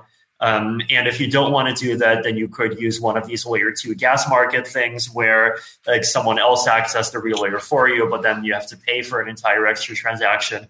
So there are these annoying complexities that we definitely didn't think through well enough at the time when we were creating a protocol. And now we're finally starting to take moves to improve the situation. But that definitely, I think, has been, and not completely preventing, but definitely hampering adoption of multi-sigs and some of the other smart things like social recovery, for example, that I advocate from actually being used more. Yeah, I can definitely agree that the fact that the person who's authorizing the command and who's paying for the transaction is the biggest pain in the ass in Ethereum that I've had in the past year. Because we're building a third-party relay called Any.Sender, and that's the biggest issue we run into at the moment, and it's driving me crazy. So we have to tell everyone these wallet contracts. I just want to ask one more question, and then we'll move on to the future of scalability, because I think that'll be quite interesting. And this is really just to do with the birth of Ethereum and now in hindsight. So I went on the original Ethereum.org website to see what was promised, because actually I didn't get into Ethereum until about 2016, so I wasn't there. And I was there in 2014. I just wasn't paying attention. And so what it says on the website is, when Ethereum was launched, it was called a decentralized and scalable world computer. Oh, actually, that's me reading it. Sorry. Now, what it said on the website was, Ethereum can be used to codify, decentralize, secure, and trade just about anything. Voting, domain names, financial exchanges, crowdfunding, company governance, contracts, and agreements of most kinds. Intellectual property, and even smart property thanks to hardware integration. And I took that from the Ethereum.org website, from the web archive. So hopefully there's some integrity to what that statement was and hasn't been changed in hindsight. Do you think anything based on that and how Ethereum was advertised back in 2014, was anything misleading? Do you think it's held that goal? And in hindsight, would you change anything about that? Mm-hmm. And I think the world computer metaphor is one of those things that was kind of badly chosen to some extent, right? And I think the intention of the world computer metaphor would be that this is a special kind of computer that can be accessed by and used by anyone in the world, and it is a special purpose tool, and the transactions on it are going to be kind of expensive, and you can only do a little bit of computation on it. But people took it to mean, a computer powerful enough to meet the world's needs of computing, which it obviously isn't. And even with hyperscalable ETH and rollups, it's never going to be anywhere come within orders of magnitude of being able to run the entire world's AWS stuff, right? So as far as that list of applications, people are using it for various financial applications. People definitely have made projects use it for smart property. People are using it for domain names. And in terms of scalability, I think we've been fairly clear since the beginning that scalability is going to depend on future things like, either sharding or layer 2 protocols. And those are things that we've been really actively talking about in pretty much any Ethereum kind of discussion since even 2014. Though the thing that I think you can say fairly is that we did underestimate the amount of time until those technologies would be ready. But in terms of just fundamental feasibility, we've definitely come quite far. And now we're in the earlier phases of ETH2 are in test nets and rollups, which actually would provide up 2 orders of magnitude of scalability for a lot of things. Actually, are months away from production. So. Awesome. Yeah, and I think timing was probably the main issue, where expectations in reality ended up being relatively disjoint from each other. Yeah, Peter, did you want to say anything before I move on, or? No, we covered world computer and changing narratives. I know some Bitcoin people that really frustrates them.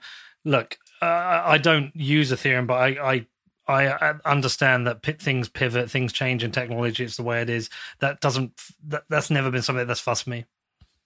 Okay, so I guess we'll just move on to scalability now in the future of both of the networks. There's really 2 ways I've tried to categorize scalability in 2 ways to keep it very simple. The first way is, given a set of hardware that we have, can we increase the throughput of the network? I.e., if it takes me 20 hours to verify the blockchain, can we reduce that to 10 hours? That's a constant scalability. Can we just simply improve the software to be more efficient? And the other one is, can we just reduce the computational load? Do we have to send every transaction to the network? Does the network need to process this entire smart contract? What does the network really have to do in order to keep everything secure? So I'm going to touch upon the first category briefly, and then we'll dive into the second one a bit more. Are these both points for both networks? Exactly. Yeah, let's go with Bitcoin first. Just have an Ethereum break. Awesome. Yeah. So I was going to I always have this joke about Bitcoin developers hopefully no one gets offended by this. But I always compare them to assembly programmers who want to understand, to the best of their ability, every little detail about how the implementation works, straight down to how many SIGs can you have a multi-sig, how many SIG ops are allowed, what's the exact microsecond to verify an ECDSA signature. And that's actually some of Andrew's work there. So back in, I believe, 2016, he was working on SEP 256K1, which is an implementation on how to verify signatures that was really way faster than what Satoshi was using before. Andrew, do you want to talk about some of that work? Why is that important to speed up verification of the signatures? Yeah. So what Satoshi was using was actually just OpenSSL. He was using just these off-the-shelf, kind of fairly general-purpose crypto libraries. Not general purpose, but signature libraries that were designed to work with a variety of elliptic curves and use various slightly tweaked algorithms, and they weren't really super optimized. And so Peter Wolla, actually, I think in 2014, no, earlier than that, it must have been, but that 2012? I don't know, a long time ago, developed the libsecp 256K1 library that you mentioned, which I did a fair bit of work on in 2016. I'm still a maintainer, but I really arguably shouldn't be because I'm not so active on it these days, which pre-implements the low-level signature protocol, signing and verification that's used for Bitcoin script, and which actually is also used for Ethereum. I think all of the major Ethereum clients eventually use libsecp for doing signature verification. This is a very widespread library. Like almost all Bitcoin software, almost all Ethereum software winds up using this because it's really hyper optimized. And so to your joke about Bitcoin developers being obsessed with these nitty gritty details and stuff, I mean that is kind of a fair joke. As you mentioned, there's this whole other category of optimization. And there are people in the Bitcoin world working on Lightning and working on other scalability things, but certainly the people doing like major protocol changes and who are like working on Bitcoin Core, especially the like consensus part and the crypto parts of Bitcoin Core, yeah, they're just like they really obsess over the smallest of details. And actually, a few of them over the years, a bunch of them have worked for me on my team. And in a for-profit company setting, this can be extremely frustrating sometimes. They'll just be really getting into the weeds on like specific stuff, and I'm like, guys, we need to fucking deliver. Like, please, let's just move on, and then we'll go back and forth on some specific detail for weeks on end. So yeah, I mean, your joke, it made me smile. Certainly, I think it's fair. Tadge, I've got a question for you as well. So this is also related to I can't actually pronounce the protocol. Utrexo? Utrexo. Utrexo. There's a tree of them. Yeah, basically accumulators. So the idea is that I can, validate transactions while keeping around everything that I need. I think it's the Utrexo set. You don't need to keep that around anymore. Yes. You want to talk about a bit more about that and how that? Sure. Yeah, and I guess there's very similar research done on the Ethereum side. So maybe Vitalik can do that. But I guess in Ethereum they call it stateless clients. And that name has sort of bugged me because it's like, well, there's still a state. It's just smaller. But anyway, so the similar idea. So the idea of Utrexo is instead of keeping the whole state, just keep this sort of root hash of it, which, Ethereum has had, right? Ethereum has this state tree and, every block commits to the root hash. And people have been talking about that kind of idea in Bitcoin as well for years and years and years of like, hey, what if you have UTXO commitments? What if you have a hash of the UTXO set and like stick that in the block header or something? The nice part about Utrexo is it uses a hash-based accumulator with some really nice scalability properties so that the proofs are not too big and the proofs sort of stack alongside each other. And there's a bunch of optimizations so that we can exploit a lot of the spending patterns of Bitcoin. And so there's a sort of fun chart I like in the paper where it shows sort of the popular the lifetimes of a Bitcoin UTXO, right? A Bitcoin UTXO is created as an output, and then at some point it gets destroyed as an input. And how long does it live? And so the most popular lifetime for a UTXO is 0. Like the most popular is that a UTXO is created and destroyed later in that same block. So it's like, well, why even? You don't even need proofs for that, right? So a full node doesn't even have to touch the database for that, and it's sort of this power law going down. So we can exploit that fact, and you can get pretty small proofs, despite it being, in theory, it's linear proof size, and which is different than a lot of the more mathematically complex accumulators. But it's kind of a, simple version that maybe initially some people would say, oh, it's too simple. It's not. But if you actually look at it and all the optimizations, it ends up being, a 30% data download overhead to do these really cool proofs, and actually gets really fast because you don't have to deal with level DB, which is, both in Ethereum's case and Bitcoin's case, in many ways, the big bottleneck.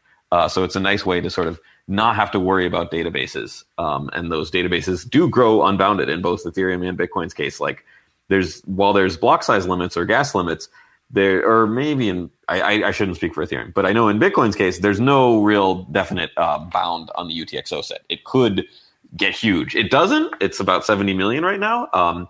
But if someone really was dedicated and wanted to attack, maybe I shouldn't say this, they could really make it a lot bigger because it sort of treads water right now.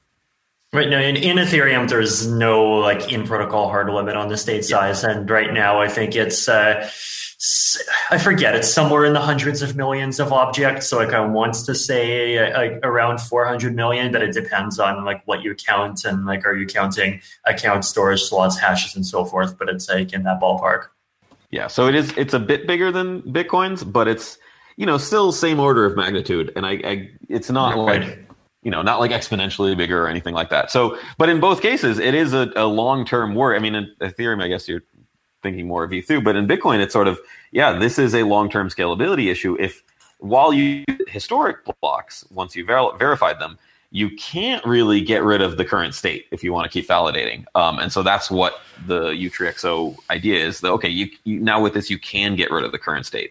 And now the only downside is you need to accept these proofs, and some nodes on the network have to be bridge nodes. And so a lot of the work was, how do you make it easy to run a bridge node? So someone can run a bridge node on a regular old laptop in order to let other people run nodes on much smaller computers. Just to bring us back to maybe a more basic audience who aren't highly technical, what the state actually is just everyone's balance on the network. So if I run a Bitcoin Core on my laptop, I don't want to keep around, everyone's balance on my laptop at all times, especially if someone hasn't spent their coins in 6 years because they're hardcore hodlers. So what you could do is use this accumulator to store a little bit of information. And then every time they go to spend their coins, they provide proof that they still own these coins and they're still valid. And that's the whole point of it. Yeah, philosophically, it's kind of nice because right now the model is, you do store everyone else's coins on your computer, and it's kind of annoying. And it would be better if it's sort of the responsibility of the people who own those coins. You have to keep track of your private keys. And in this case, maybe you also have to keep a proof that your coins exist so that you can sort of prove they exist to everyone else when you're spending.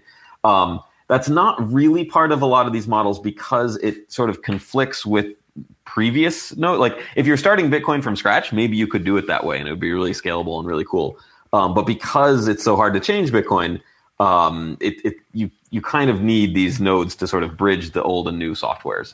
Maybe someday you could get rid of the old version, but probably not for any time soon.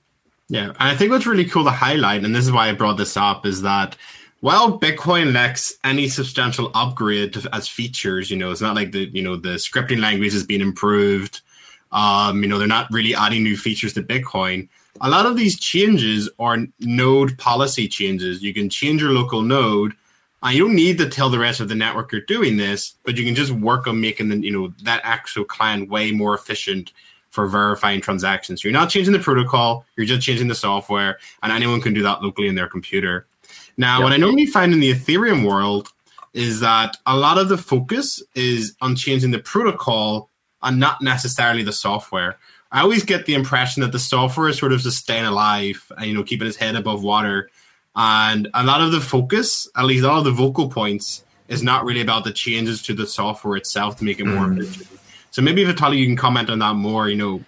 Is that a fair reflection? Yeah. Is that wrong? Sure. So I think my mindset towards scaling is that, there's scaling techniques to get you 3x, and there's scaling techniques to get you 100x. And so obviously you should spend most of your time on the 100x. And so that's why kind of our mental effort tends to go toward like sharding and L2s and so forth. But I mean, at the same time, there has been like improvements to clients, right? And like you can even see this on Etherscan, right? Like if you go to Etherscan and you look at historical uncle rates, I think it's etherscan.io/chart/uncles, then like you can see how in 2017, when we started to see substantial usage, the uncle rates went really high. And then sometime in 2018 to 2019, the uncle rates just dropped right back down to about 7%, like almost the same as what we had when we had empty blocks. But blocks were still full, right? And what happened there actually was client improvements, right? It was improvements to propagation. Like one of the clients, I think, like actually implemented a thing where you propagate a block after you verify the proof of work, but before you verify everything else. There have been improvements in block processing time. There have been improvements to databases. Like I think a couple of months back, Geth had something that reduced its data storage amounts by like something like 30% or so. There have been fixes to bugs, obviously, like as I mentioned, in 2016, we had this like huge marathon of basically being forced to solve all of the quadratic execution attacks in Ethereum. So like both things happen. And it could also just be an artifact of the fact that like for whatever contingent cultural reasons, researchers are louder than developers, that like while both strands of hard work are happening, people hear more about one rather than the other. But again, we've been trying to kind of balance that out recently, right? And like we've been seeing on the Ethereum blog, but there's work on kind of what we call the ETH 1.x initiative, and some of that is protocol changes, but a lot of that is also client changes. So I guess, as Andrew mentioned, we have work happening on stateless clients, which, but it's not necessarily fully stateless. Sometimes it's also partially stateless, like where instead of like having the entire state targeting nodes, having like say a few gigabytes of state and relying on proofs for everything else. So those things are all kind of happening, and they're happening in parallel. Which is definitely something that's sometimes hard to get across, right? Like, it's not a matter of like, oh, it's the choice of one or the other. It's like, no, you do this thing and you do the other thing. Awesome. So now what I'll do is I'm going to move on to the other side of scalability, and even this can be categorized down to two things. So the question is, how can we reduce the computational load on the network? The first approach is fancy cryptography. One of the ironies in cryptography research is that cryptographers mostly focused on privacy for the past 20 years. And now a lot of these snarks are evolving, and Zcash is a snark for privacy. But actually, snarks are great as a scalability solution. They allow you to provide a very small piece of information that's quick to verify. But actually, in the background, there was loads of computation that was done. And the other approach is just to take everything off chain altogether as much as you can. So, Alice and Bob does, like a lightning channel, Alice and Bob does the payments, and they just send the final settlement to Bitcoin. In this case, they just don't send it to the network unless they have to. So let's talk about fancy cryptography a little bit. And we're just going to keep this quite brief because fancy cryptography, you can go down a deep rabbit hole, and I don't think people really want to go into a deep rabbit hole about fancy cryptography. So one question is, why is fancy cryptography, like snarks, better than just improving the software? What is the big difference there? Does someone want to summarize that for us? Yeah, and I think like fancy cryptography basically provides the 100x that I talked about, right? Like the reason I think why this big move toward general purpose zero knowledge proofs that we've been seeing over the last decade has been so powerful, right, is that you can kind of invent the primitive once, and then once the primitive is invented, then people can just go and use it for whatever things kind of much more quickly, right? Because it's general purpose, and so it's not about creating a new protocol; it's about just like applying an existing protocol with a slightly different circuit or whatever. So the reason why it's 100x is basically because you can generate these proofs where you perform a one-time effort to make a proof that says like all of these statements about all of these transactions are valid. And then you publish it to the chain, but then verifying that proof becomes this very efficient, kind of a quick operation that is takes a fairly small amount of time, almost regardless of how much information it ends up proving. like ZK rollups are one of these scalability strategies that rely on the fancy cryptography. So the idea is basically that it's kind of like this hybrid between layer 2 and layer 1 in some ways, right? You don't take everything off chain. You still have like a few bytes of data. I think it's about like 16 bytes of data on chain for every transaction. But then you also, instead of providing all the signatures and doing all the computation, directly verifying them on chain, you just have a proof that says, I know about signatures, and I have personally run the computation that says if you take this previous Merkle hash of the state and you apply these transactions, then you get this other Merkle hash. And I know this, and I've proven this, and then here's a proof, and you can just verify this proof that proves that, Nick, I've run this computation that's verified this entire whole bunch of stuff, right? So it's very powerful. It also gets into one of the kind of trade-offs that I think we see a lot of the time, where the fancier cryptography, like this also applies to kind of BLS signatures versus Schnorr, for example, right? Like the cryptography that's fancier and relies on kind of harder assumptions and is much more challenging at the lower levels often ends up presenting a much simpler and a kind of more easy to use black box at the higher levels, right? So you're kind of you're trading off complexity on one side for enough complexity on the other side. But so on the one hand, yes, these Snark protocols are fairly tricky and complicated. But on the other hand, like once they're there and once you turn them into libraries and you have Socrates and Circom and so forth, then like you can just go and use that, and like developers that don't even understand the nuances of Snarks can go and like build privacy preserving things like Tornado Cache and scalability, things like loop ring and so forth.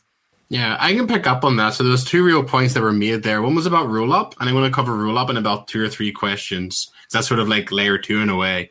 The second one was the assumptions for Snarks. Snarks are very complicated. They're fancy cryptography, and they add in additional assumptions that people may or may not be comfortable with. So this is what I want to ask Andrew for now is Andrew worked on bulletproofs, which is another Snark. It's now implemented in Monero. It's inside Liquid Network as well. And that was also really focused on privacy, so you can have, privacy preserving transactions on these different blockchains. But I just want to get your impression, Andrew. So why is bulletproofs not in Bitcoin yet? Will it ever? I mean, we're still struggling to get Snore into Bitcoin. I asked in Bitcoin Wizards back in 2014, when Snore going to get in, and I was told within a few months, and it's now 6 years later, and it's still not in. What's holding up Snore? Actually, that might even be first. Let's talk about that first. What's holding up Snore? Because I know you have some good answers around that. Snore is a very simple signature scheme. You guys are building really cool stuff on top that aggregate signatures into one big signature. What's the hold up? What are the problems you've run into with that? Yeah, that's a great question. I'll try to summarize it fairly quickly. So we were talking about Schnorr, as you say, like 6 years ago. We first encountered it. It looked like it was a much simpler signature scheme. It had it was provably secure and a much saner model than ECDSA can be proven secure in. It appeared to be a lot more efficient. To verify Schnorr signatures, you don't need to do an operation that's called a modular inversion that you do need to do to verify ECDSA signatures. And what happened, actually, a lot of the initial delays, believe it or not, is that we realized we found better ECDSA verification algorithms, and Schnorr actually seemed like less of a pressing thing for a little while. It seemed like all these efficiency benefits that we thought we would get, we kind of weren't going to get. And these kind of philosophical provable security benefits, I mean, sure, but ECDSA has been used in the wild since 1990, and I think in practice, everybody's kind of comfortable with ECDSA. And then the other big benefit of Schnorr was that you could do multi-signatures with it very efficiently. And by multi-signatures here, I mean a specific form of multi-signature where you have multiple parties who can combine to produce a single key that represents all of them, and then they can interactively produce signatures with that key so that all of them need to participate to sign a message. But what the blockchain sees is just one key, one signature.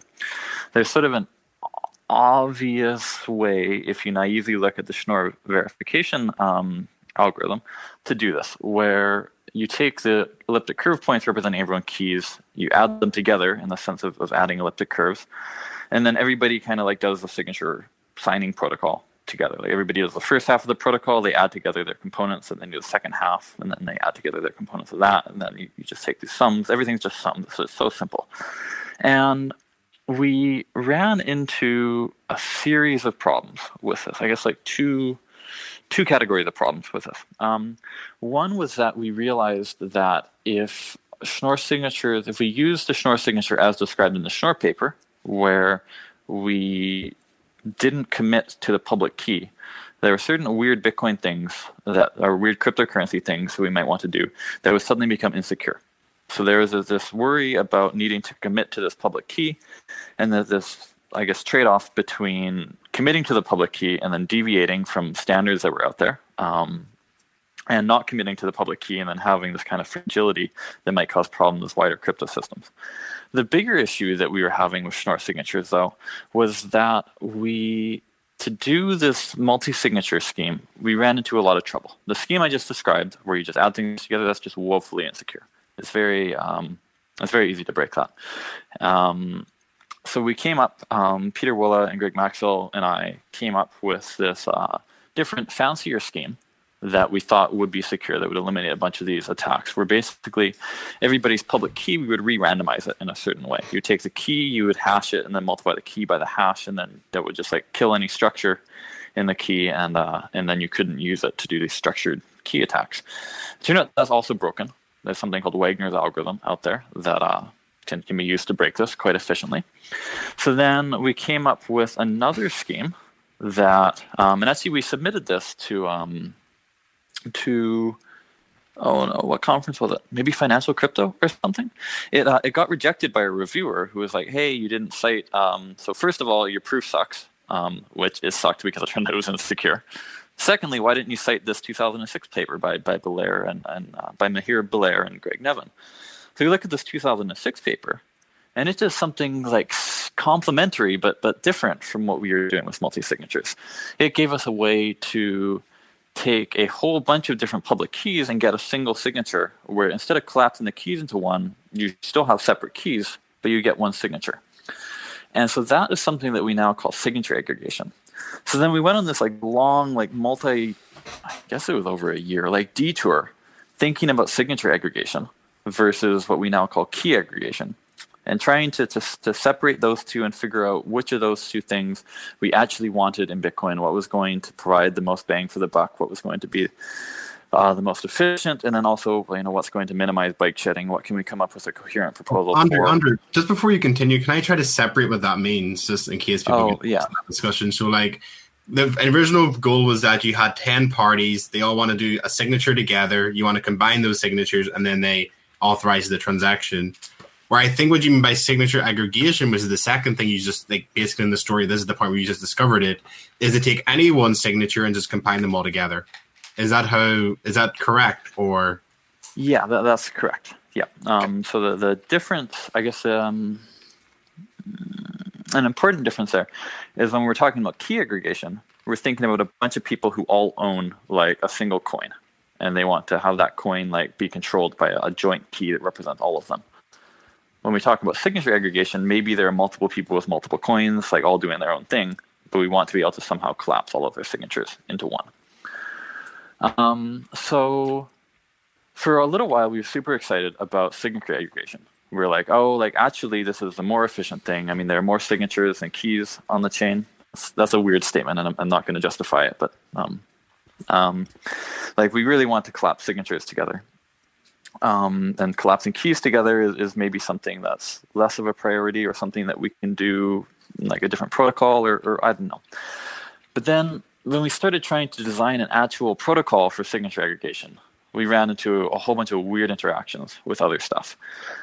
It would change the transaction verification model in Bitcoin Core and another Bitcoin verification software, where rather than a transaction being valid if every input is valid, suddenly there's like this weird interplay between all of the different inputs. It would compromise our ability to soft fork new features into Bitcoin, because when you are deciding how to verify an aggregate signature, you need to see some input data from each of the unaggregated signatures as a verifier. You need not as much, but you need to see a little bit.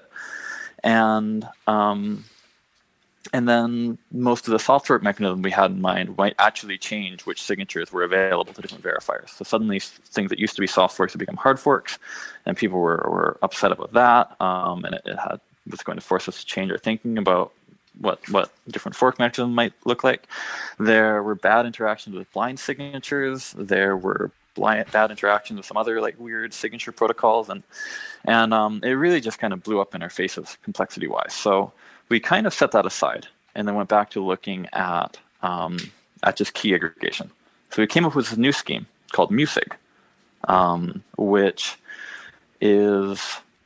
basically provides both key. It provides key aggregation. It also provides signature aggregation. And we thought maybe, how do I want to summarize our thinking? We went back to just looking at key aggregation, saying that let's just try to have multiple parties who all produce an aggregate key. And I think actually the reason that we really started looking at that was we came up with Taproot. And I might be getting the history in the wrong order here, but this is all still a long time ago. I'm not even yet to the present. But when we designed Taproot, we had this protocol. We submitted this. I think it even passed peer review. I think it was fairly far along in the publication process, and we kind of got blindsided.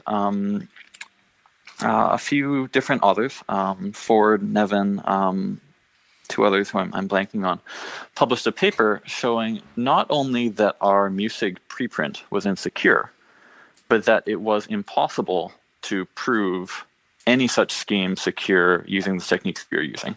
It was kind of a ridiculous proof. It wasn't like our paper was wrong. It was our paper couldn't possibly be right, which is a very... Wow. Yeah, it was kind of funny. I was kind of like blindsided. That's not the kind of rejection you want to get, right? You don't want to like hear you're wrong. You don't want to hear you're wrong. You certainly don't want to hear like it's impossible for you to be right. It's like I have a proof that you're wrong.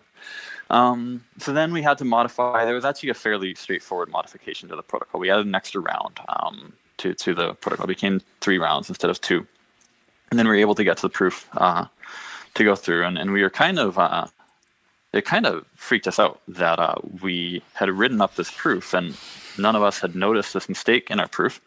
Not only that, but there were multiple other papers that had been published, like going back like 20 years, and these other papers had like the same mistake in them. So actually there were a bunch of different protocols that were knocked out by the same paper. So then we went back, and then there was this whole thing of fixing the protocol and building our confidence that we were able to design secure multi-signatures after all backup. And meanwhile, of course, we're getting a snark from folks on Twitter and from people just coming saying like, Schnorr invented this scheme in 1990, but you're talking about putting it into Bitcoin in like 2013. That sounds like me. Right? Yeah. I mean, like, guys, like, come on, this is a joke, okay? Like, it's so simple. Like, you can fit a Schnorr signature. You can fit the equation onto like, I don't know. It's just, you can just say it. It's S equals K plus XE. Like that's it. How hard is that? It's one equation. And so we had that difficulty. And then when we started actually trying to implement the multi-signature stuff, we ran into other issues related to communication between the different signers. So MuSig itself actually isn't too bad in this respect. But when you try to do threshold signatures, you start getting into like really complicated things where you need like private communication channels between parties. You need like reliable broadcast channels between parties. You have to think about authentication. You have to figure out how are you talking to different people? How are you assuring that different people are receiving the same data? Blah, blah, blah, blah, blah. So we have some protocol difficulties with this stuff. Meanwhile, on the Taproot implementation front, because we landed on Taproot as like the way to get Schnorr signatures into Bitcoin. Like it's really quite a compact, simple protocol that doesn't have a lot of surface area to be bike shedding. Meanwhile, on the Taproot front, we're implementing that.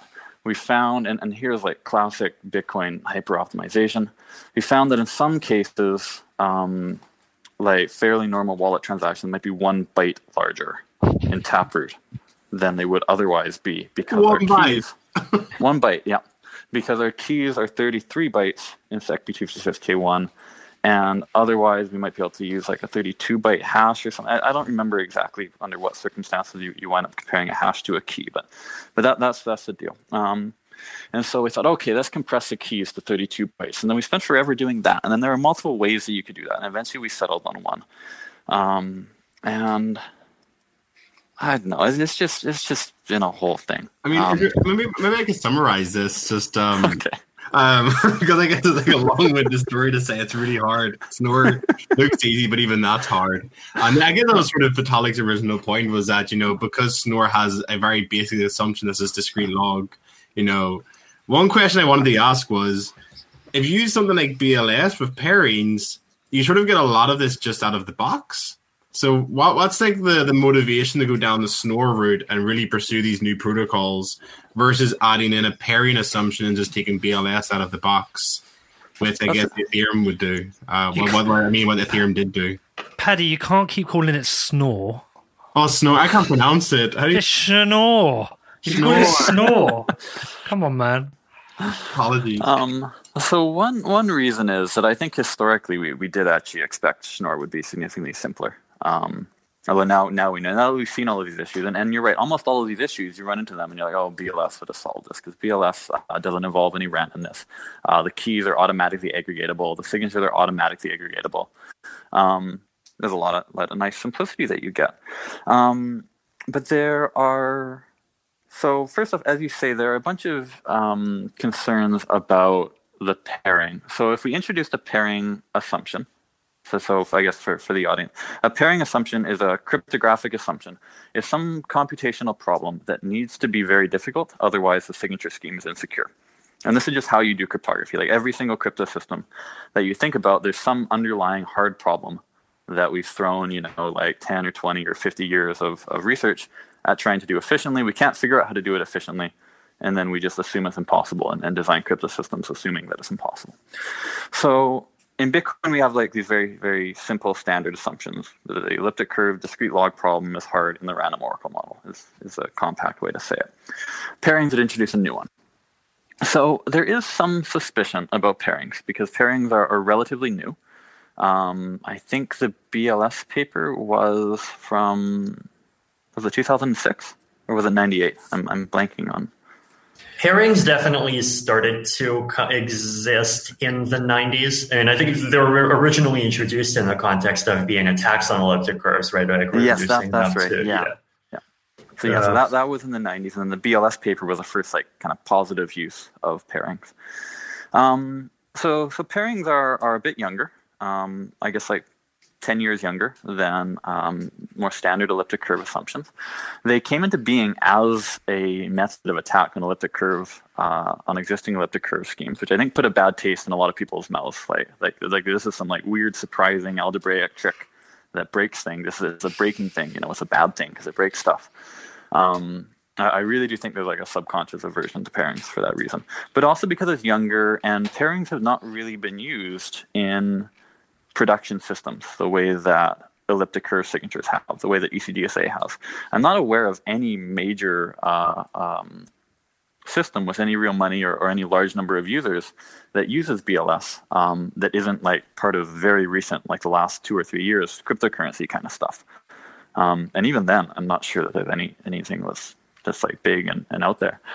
So there's suspicion of these pairing assumptions because they haven't been tested in real life. And then there's another category of suspicions related to pairing software not being as mature, and pairing software not being production crypto libraries that do pairings that are out there and that have been battle tested and so forth, that will provide constant time signing, or that will just have the kind of QA cycles that we've had on something like libsecp, which is very widely used, or even that we've had on OpenSSL, which has certainly had its fair share of problems, but it has been out there for 30 years, and a lot of people use it. And some people look at it. So Bitcoin has a real aversion to changing its security model, ever. And this particular change is one that really I personally wouldn't be so comfortable with. And then there's also this kind of like common knowledge issue where like I think that the community wouldn't like it, so I'm not going to bother trying to propose it, or I'm not going to champion it because I think people are going to get upset at me. And it may be that other people are getting upset because they think other people are going to get upset, and actually maybe we'd be fine with it. Until everyone's upset then. Yeah, but I actually don't think that's in the case of pairings. I think that actually there is legitimate opposition to it, just because it's like a new and kind of less tested thing. And then another aspect is the performance. It is slower to verify pairings than it is to verify regular signatures by a factor of about 10, I think. Although maybe we've reduced that to 5. There was some work reducing it to 5. Oh, and then there was a 2016 paper that provided that was an attack on pairings that required all of the parameters to be increased, and then after that, all the efficiency improvements got just like eaten up because he had to increase the parameters. I think it was briefly like more competitive performance, but then it turned out we had to increase the parameters. So it's a good way to summarize it, just so we don't go on too much about performance. Is the reason why BLS is not introducing the Bitcoin, well, we give you all these lovely unicorn properties that make everyone really happy, is mostly because one is slightly slower at the moment. It's a younger technology in the sense that and it's not battle tested as well as ECDSA or I guess Snore in this case. And it introduces a new trust assumption that didn't exist before. But the trade-off is it means you need to design new protocols that work on top of it, on top of Bitcoin, to get similar properties. And they're quite hard to get right so far as well. So it's like pushing complexity up, pushing complexity away from the protocol, but more on the client-side implementation and for what the nodes do. Yeah, and I think like pairings are definitely a kind of devilishly hard. Like I think pairings are the only cryptographic protocol where even after I wrote an article explaining how pairings work, I still don't feel like I have a full intuitive grasp of like how the heck does this thing possibly exist. So like I think it's definitely fair to have that kind of aversion to it.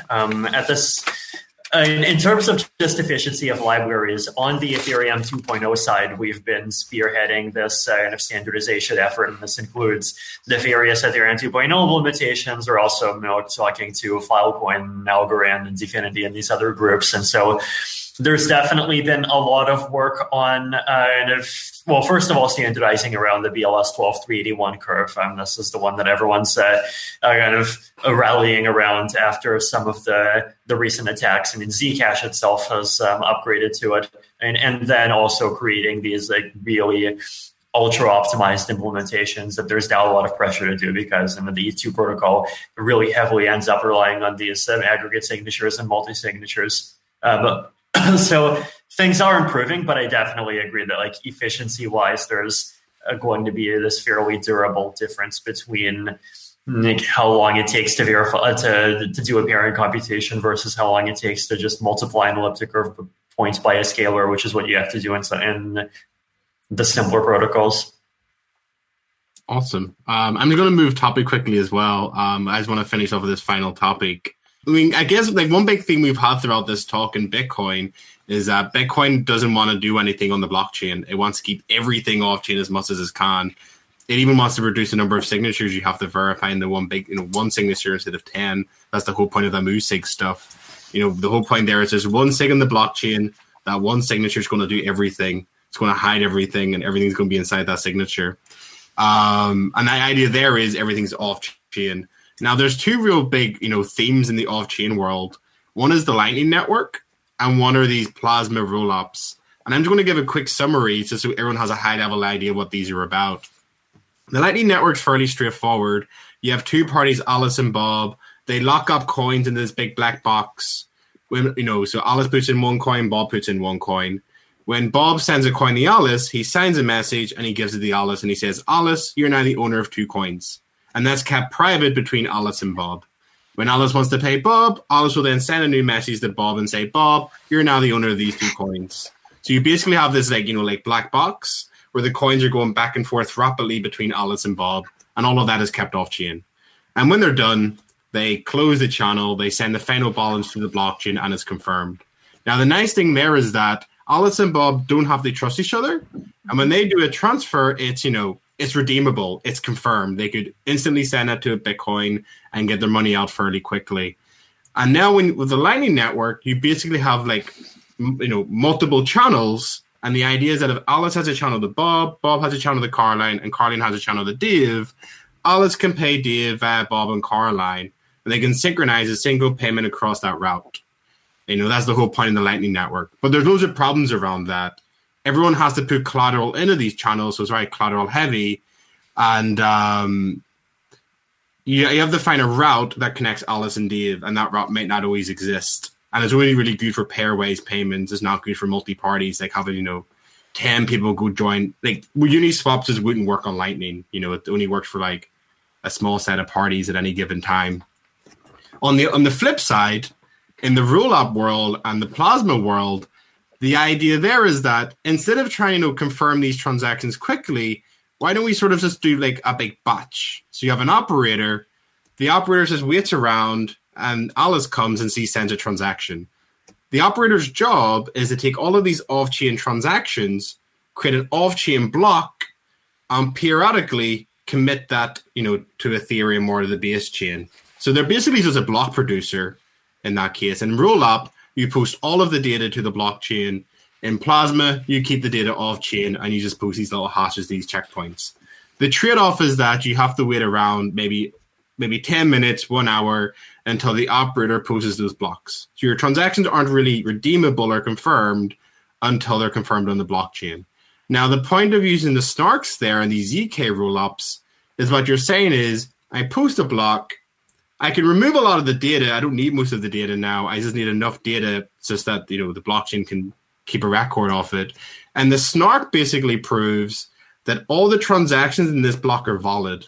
So this rollup block could have 100,000 transactions. It gets posted to the blockchain, but all you have to do is verify one tiny proof, which is probably the same speed of a single transaction. And then you can verify that this entire block of transactions is correct. So what you're really keeping off-chain is the computation. The data still hits the blockchain, but most of the computation is kept off-chain. So it's a bit like the Bitcoin. It's actually a bit like the Bitcoin ideology.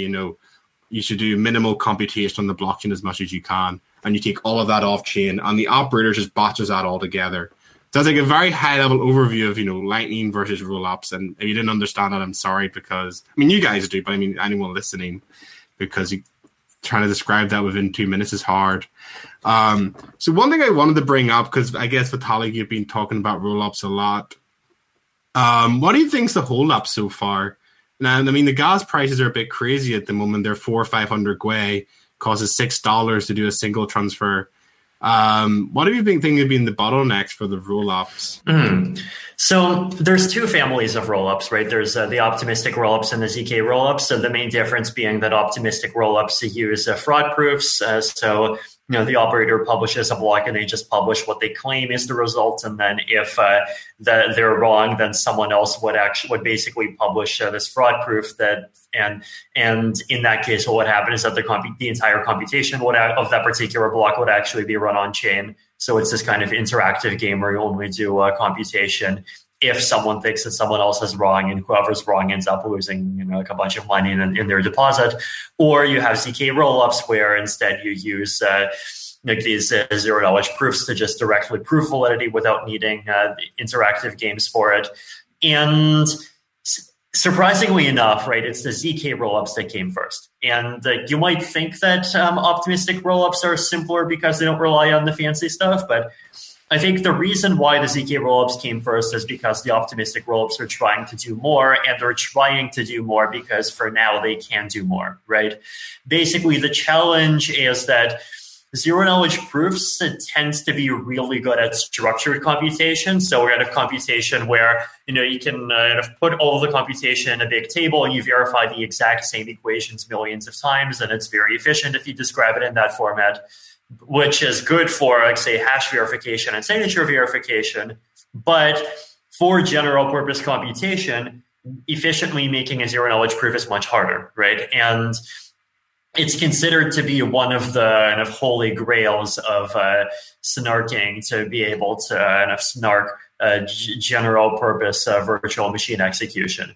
And there has been progress. So, like, for example, the Aztec team, which did Plonk, they released this thing called Lookup, which allows efficient proving of functions with lookup tables, which is actually a significant boost to virtual machines. And there was the Cairo from Starkware, and I think they use some similar technology in some areas, but not in other areas. So it's been improving, but it's still quite far from being able to kind of practically verify EVM execution. Whereas an optimistic rollup, like, okay, hey, you got the EVM, and like you can just like go and write whatever verifier you want, and it's not particularly hard, right? So optimistic rollups, they're trying to do more, and what I mean is they're trying to support basically an EVM equivalent environment on top of a layer 2. And that's something that the developers love, because for a developer, what that means is that they can just take their existing application, they just like hit compile and hit deploy again, just using slightly different software, and it works kind of roughly the same way that it worked before, except the fees that would be 100 times lower.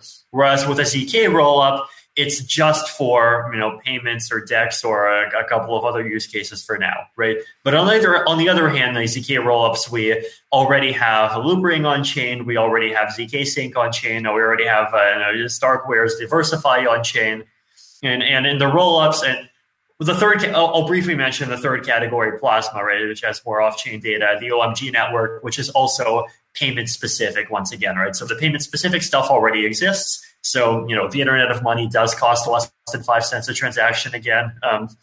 Yay. But the more general purpose application things don't yet exist. And it looks like technology for those will be ready in a few months. But, that's the thing that I think most people are waiting for, because if ultimately Ethereum is all about doing things that are more than just moving coins around. So that's what people are expecting. Yeah, I have one question for this, and then I'll move on to the Bitcoin stuff, because there's obviously a Bitcoin podcast. So, so my impression of the rollup, so you have ETH2, and ETH2 is a sharded solution, and it's being built, but if you look at rollups are like shards, and the idea of a shard is that only the people who are in that shard, in that blockchain, care about validating it. If there's a shard for hotels and a shard for train bookings, If I'm not booking a train, I don't care about the train bookings. I just care about the hotels because I'm booking a hotel. So do you not think like rollups is a bit like getting a sharded solution into Ethereum through the back door? And it might even look a bit hacky, maybe a bit like the evolution of all these cryptocurrencies. They're all hacky. And maybe that'll take over version 2. Right. So rollups are powerful, but they do have the one limitation, which is that you do need some amount of data on chain for every transaction. And the reason why you need data on chain is basically because in order to guarantee that people can withdraw, you need to have enough data on chain so that anyone can reconstruct the rollups internal state, and if the rollups internal balance Merkle tree that contains the balances and so forth. And so it's about 16 bytes on chain for the rollups that are designed well, and that's 6 times less than regular transactions. But then the scaling factor goes up to about 100 because you get rid of all the computation, right? But there is this amount of data, and so ultimately the capacity of the system is bounded by something like 3,000 TPS right now. And in the long term, if we want to get more users and more cheaper non-financial applications, we're going to have to go even higher than 3,000 TPS. And so that basically means scaling the data layer and designing the data layer in such a way that you can verify its integrity without every single participant having to personally download and check the kind of availability of all of the data. So that's kind of the core technical reason why I think in the long term, if we want to kind of achieve the system's full potential, you basically need to have rollups and sharding and stack the two on top of each other. But if you have different trade-offs, so you could definitely get to a medium level of scalability with just rollups. Yeah, so I guess I'm just going to summarize that. So I guess with rollups, because most of the computation doesn't happen anymore, via the blockchain, the main bottleneck to scalability is no longer computation. It's really just data availability and sending data across the network between all the miners and the users, and that's why you can increase the throughput for that. Now, obviously, these techniques don't work in the Bitcoin world today, and there's a very good chance they're not going to work in the Bitcoin world in the foreseeable future. But Bitcoin does have the Lightning Network, which is another type of scalability. So I do want to ask Tadge. So obviously Tadge was the inventor of the Lightning Network. You were thinking about a lot of these protocols back in 2015. Have you seen the evolution over the past 5 years? I mean, it's live now with, last I checked, it was 30,000 Lightning nodes, but that's actually not a good stat because some of them are hidden. How have you found the evolution over the past 5 years of seeing your little baby be, written up and designed, and now it's deployed and implemented by a crazy Bitcoin army of developers?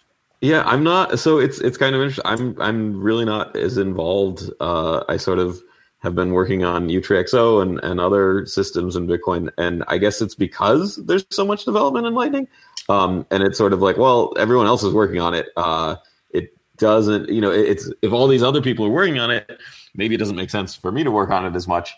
And also because it's sort of like, I don't know, I guess, because I sort of co-authored it with Joseph, it's like, well, it's sort of quote unquote mine, but it's not, right? It's Lightning Network. Anyone can use it. And so it's kind of hard to work on it because it's like, well, this was my thing, but no, it's everyone else gets to use it. I don't know. I guess, if Vitalik, if all these other people started working on Ethereum and you sort of disagreed with what they were doing, that might be kind of annoying because it's like, you didn't, it's not your network, but at the same time, it's like, well, I kind of came up with some of these things. So I think it's awesome. But there's a lot of things that I would change. And so that sort of like bugs me. So it's like, other people are working on it. I'm going to focus on this UTXO and accumulator stuff. And who knows, maybe, a year or two from now, once that's like taking off and people are using it, work on some other thing. Just because, and I think it's sort of a good way to work on it because you don't want to have, you don't want to have people in charge, I guess. At least I don't want to be in charge of things like that. But overall, it's really cool to see, and it's really cool that people are using it. It did sort of weird me out in the beginning when people like have these little lightning emojis in their Twitter, and like especially with the like Bitcoin Cash and block size, and it was like getting to be this like thing, and I'm like, whoa, I don't want to get involved in that. But technically, it's really cool, and like a lot of the stuff that like Rusty and Lightning Labs and people are doing is really cool. Yeah, so one thing for Lightning I want to bring up as well is, so Lightning, in my opinion, so we can all challenge this, I don't think Lightning's very good for payments. What I think Lightning's really good for is synchronizing two off-chain ledgers. So a really good example of this, there's a startup called ZBD doing gaming on Lightning. But what's really cool about it is that I'm playing like Street Fighter with someone else and we're fighting. Someone watching the game can scan a QR barcode, they can send sats to the game, and then they can buy me a power-up. But actually, that's not really a payment. What they're really doing is they have a ledger on Blue Wallet, which is, I guess, in this case, fully custodial. And they have another custodial wallet that's a game. But they're using Lightning to synchronize the payment across the two different ledgers. And I think use cases like that are mostly unappreciated at the moment. But I think that's probably that synchronization between two ledgers, for me, I think is going to be the killer thing for Lightning. And not necessarily people buying stuff in a candy shop. Plus, yeah. So I don't know. I just wanted to see what your thoughts might be on that. I definitely. Well, I am sort of surprised that exchanges aren't as supposed. Because initially, when working on it, I was like, we should talk to exchanges. Like, this is the premier use case for this. Like, instead of having a deposit or withdraw button, you now have a like fund channel and like close channel button, and you're not custodial, right? So you can still. Because that's what a lot of usage is trading and exchanges. And it seems like great. And I did sort of think that was how the network would sort of build up. That, Coinbase would have a big node and Kraken would have a big node. And then like, the users would have channels to these exchanges. That hasn't really happened. It is starting to, I think. And that would be really cool because that to me seemed like a great use for it because you can get rid of this sort of custodial problem with all the exchanges. So hopefully that does go forward too.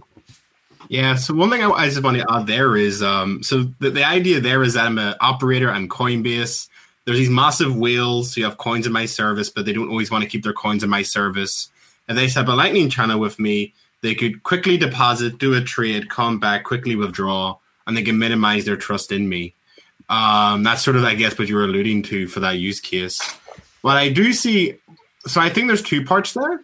I think one of the use cases I see exchanges could adopt is you have like, Bitstamp and maybe Bitfinex.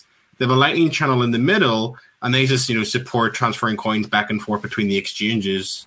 Because that's what most people use these cryptocurrencies for anyway. They just transfer tether from exchange to exchange to get some arbitrage moment. And isn't that what? Sorry, just to jump in there. Isn't that also what Liquid is pitched at doing as well? Exactly. Yeah. So Liquid is basically a federation. Actually, maybe Andre, do you want to describe that since you're working on that project? Yeah, maybe compare the Lightning, like the differences. Yeah, I get asked this a lot, so I guess I should come up with like a simple, punchy one-liner. Basically, the way that Liquid works is Liquid's a separate blockchain. So everybody who participates in Liquid, there's kind of an unlimited number of people who can participate. They take Bitcoins, they peg it into the Liquid chain, by which I mean they send the coins into the custody of a federation, of a quorum of 15 federation members. And then while coins are in the Liquid network, basically they just move around on the Liquid blockchain, and every block is signed by a quorum of this federation, by I think 11 of these 15 participants. So to sign, and then later when people want to move their coins back on the Liquid blockchain, they basically raise a flag. They have a special kind of transaction that says, please give me my coins back.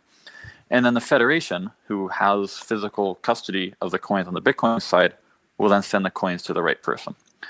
So if you were using Liquid such that the federation consisted of 2 people and those 2 people were the only user of the system, then it would be similar to a Lightning payment channel. It would be the same model. But morally, the difference between Liquid and Lightning is that in Lightning, the people who have custody of the coins are the actual counterparties of the coins. And in Liquid, the people who have custody of the coins is this extra object, this federation.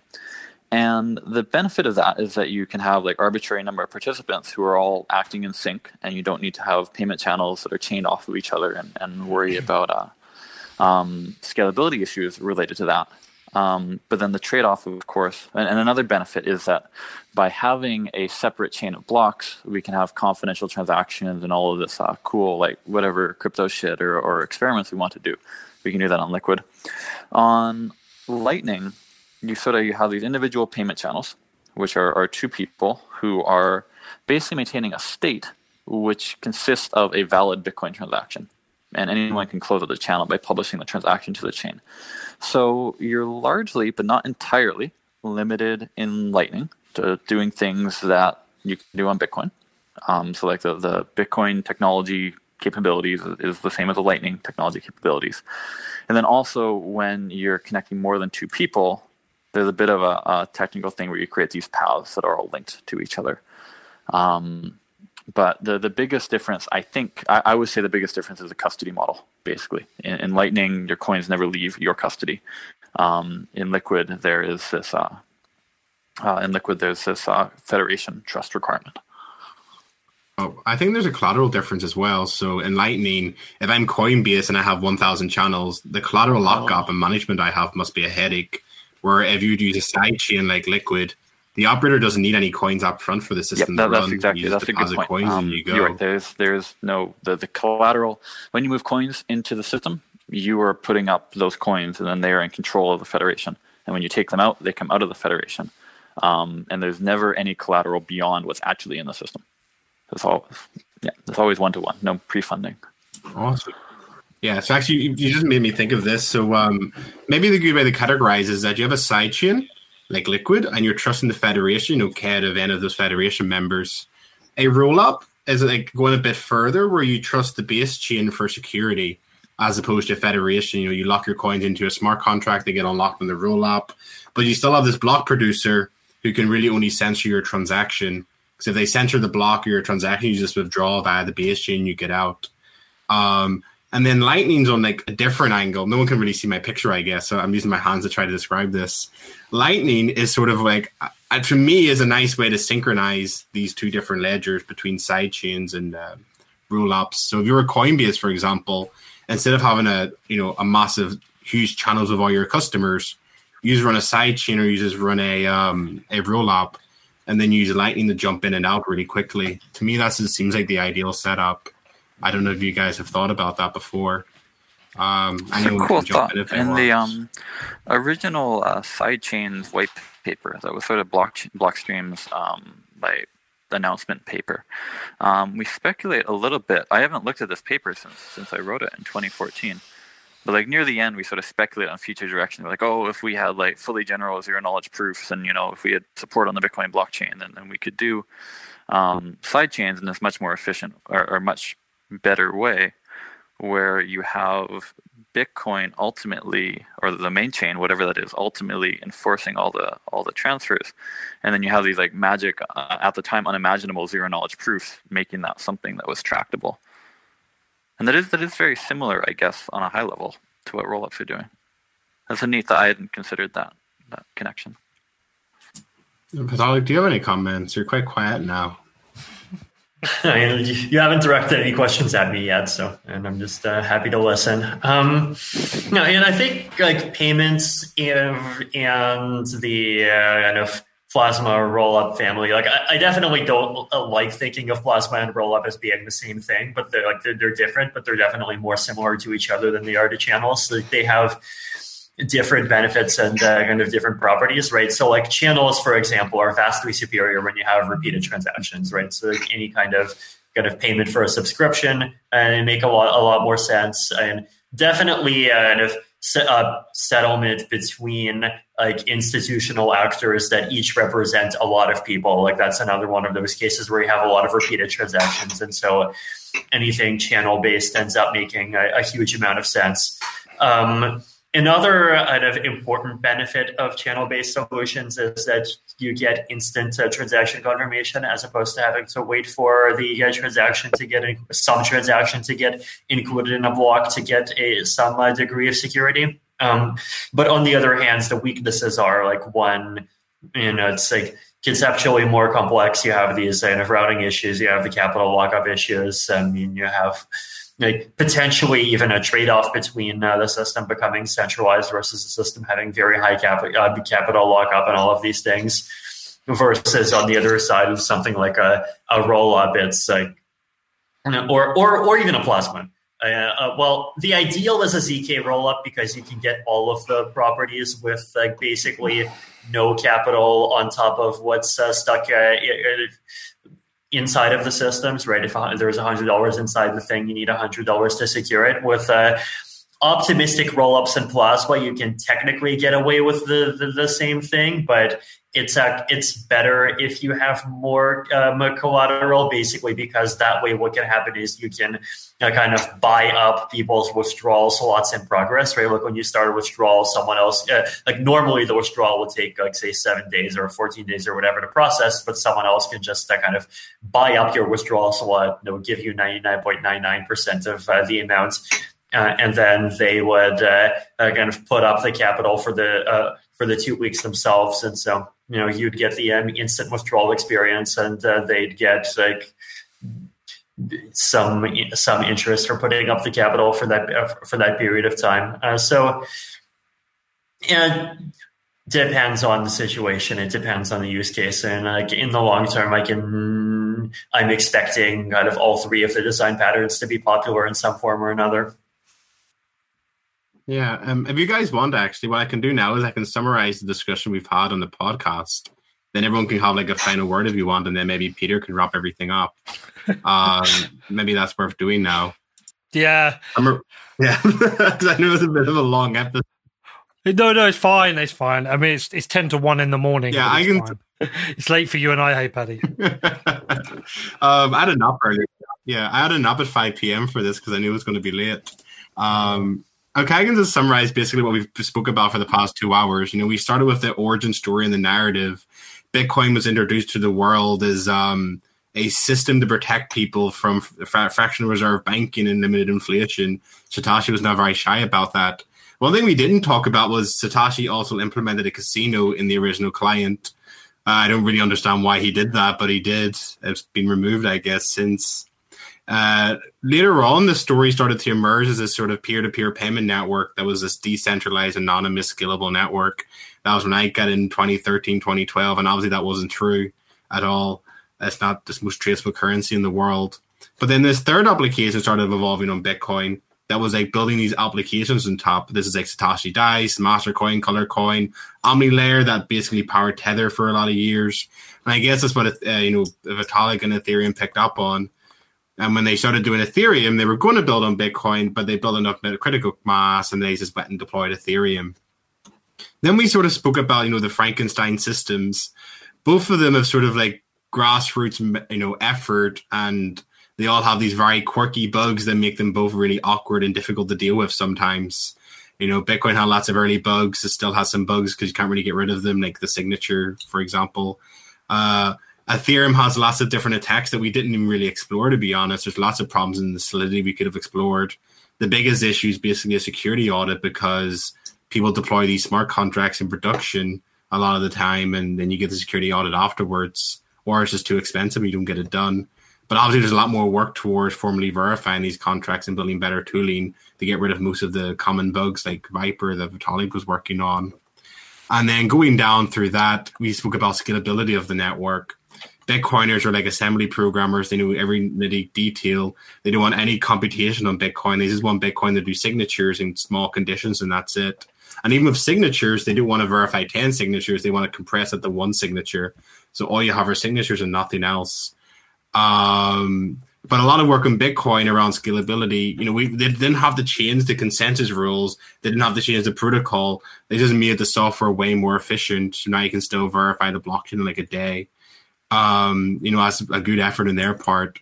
In the Ethereum world, it sounds like there is a lot of optimization on the hardware, and one metric was the uncle rate. I won't explain what the uncle rate is, but it went up for a bit and then back down to 7%.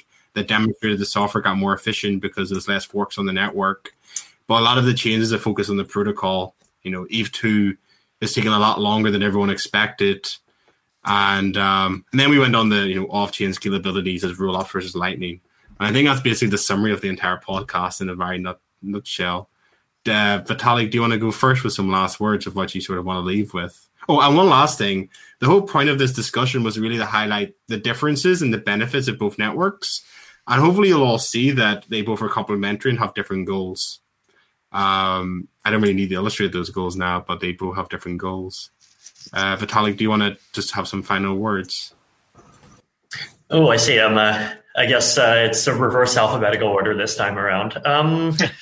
No, again, I definitely agree with all that. I mean, I think there's definitely some different goals going into a lot of the systems, the two systems. So I think there was also a kind of a lot of shared values as well. I mean, like at the core, we are both trying to build kind of maximally trustless and secure systems, and like help people do things without having to kind of put basically give all of their assets to a centralized intermediary for the duration as much as possible. And there's definitely kind of different applications that are being emphasized at different kind of security trade-offs on the edges. But I think whether it's kind of ideologically or even technologically, as we've seen with like how both networks use the SecP library, for example, there's definitely a fairly big kind of shared core, and that's something that probably is important not to forget as well. So I'm just looking forward to the next 10 years and seeing how the rest of the technology ends up getting rolled out and how the ecosystems have come to fruition. Tadge, do you want to go next? I'll just go sure. I can reverse order now. Sure. So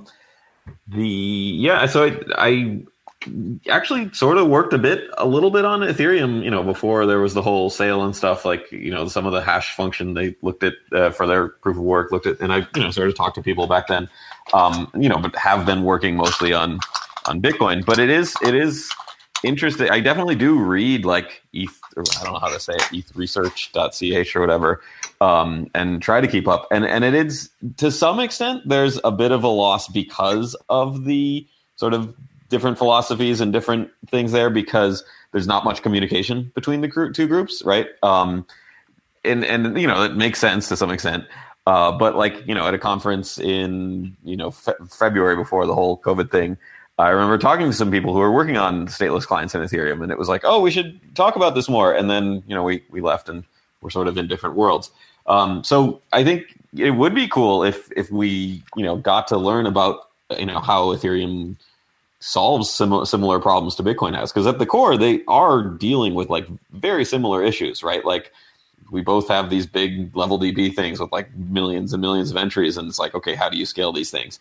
They're taking very different approaches, but I think it makes sense for people who are interested in Bitcoin. So, for example, this podcast is a good example where, I'm mostly interested in Bitcoin, but I definitely keep an eye on Ethereum and try to read what they're working on and how they're doing it. So I think that, and hopefully vice versa, right? And people in Ethereum can look at what Bitcoin's doing and take libraries in both ways. So hopefully, it can be a mutually beneficial thing. I think right now it is somewhat standoff-y, and there isn't a ton of interaction. I don't know, maybe that'll change in the future. Yeah. So I guess I'll second the comment about there being a lack of communication and that being kind of an unfortunate thing. I also speak to a fair number of people in the Ethereum world and generally in the altcoin development world. Usually I'll just encounter them when I'm visiting friends in Boston and the MIT area. I'll just sort of wind up in rooms full of people who I don't otherwise tend to talk to online or at conferences or whatever. And part of the reason I would say, or certainly a large part of the reason that I don't tend to reach across the aisle so much, is that a lot of, especially in like 2017, really, there's a lot of irrational exuberance. There's a lot of like scam coins and things like this that for a long time were using Ethereum as a basic platform. And as Vitalik has talked about how things get more expensive and maybe like bad ideas get priced out, and unfortunately maybe some good ideas, things certainly have calmed down, and the Ethereum world is much less irritating than it has been in the past. There's a lot of like cool, like genuine research, versus people who have like white papers full of fluff where they've claimed to have solved problems that are impossible to solve and so forth, and who are raising like billions of dollars in exchange for just like this kind of fluff. We've seen that sort of go away from the wider cryptocurrency space since 2017, and in particular, I think there's a lot less of it in the Ethereum world. And in its place, I'm really excited by what I see. I'm really excited by the kind of research into different plasmas. I'm excited by the research into off-chain stuff. I'm excited by the ZK rollup stuff. I'm excited by zero-knowledge proof development in general. So one thing, we didn't go too much into kind of philosophical disagreements in this discussion, for better or worse. But certainly I would say, Vitalik, almost everything that you guys propose for ETH2, I think is just like you're biting off more than you can chew, and like it's never going to happen. And I'm really glad that y'all disagree with that assessment and that you're driving forward the kind of basic research that is needed to create these things.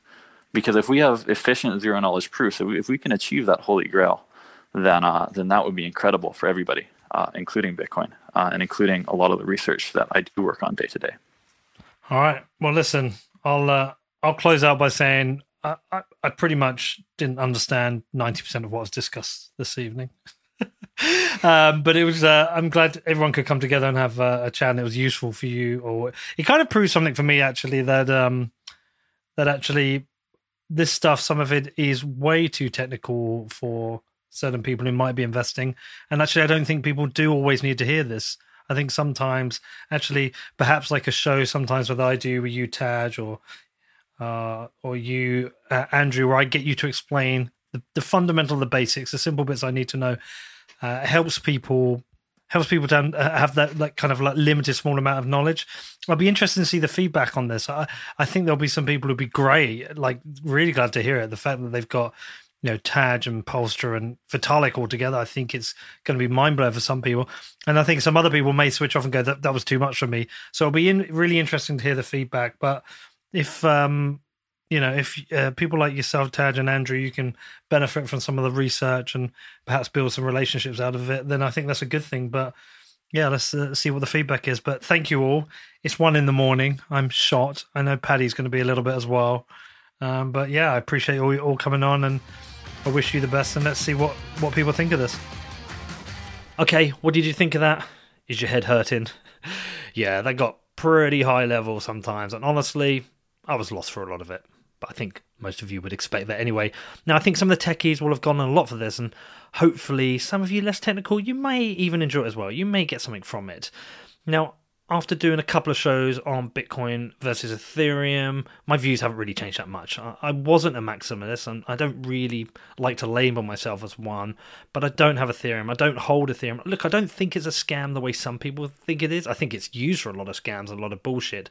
I don't fundamentally see a blockchain itself as a scam, and some people argue differently, but nothing's changed. I have no interest in buying or holding Ethereum, but it was definitely a useful exercise for me, but it will be back to Bitcoin now. I think my little venture into Ethereum here has done what it needed to do. But you know what? I hope you got something out of it. I hope it was helpful to all of you. And yeah, Jesus, it was a long enough show, so I'll shut up now. Any feedback, you know you can reach out to me. It's hello@whatbitcoindid.com. And outside of that, have a great week, and I'll see you all soon.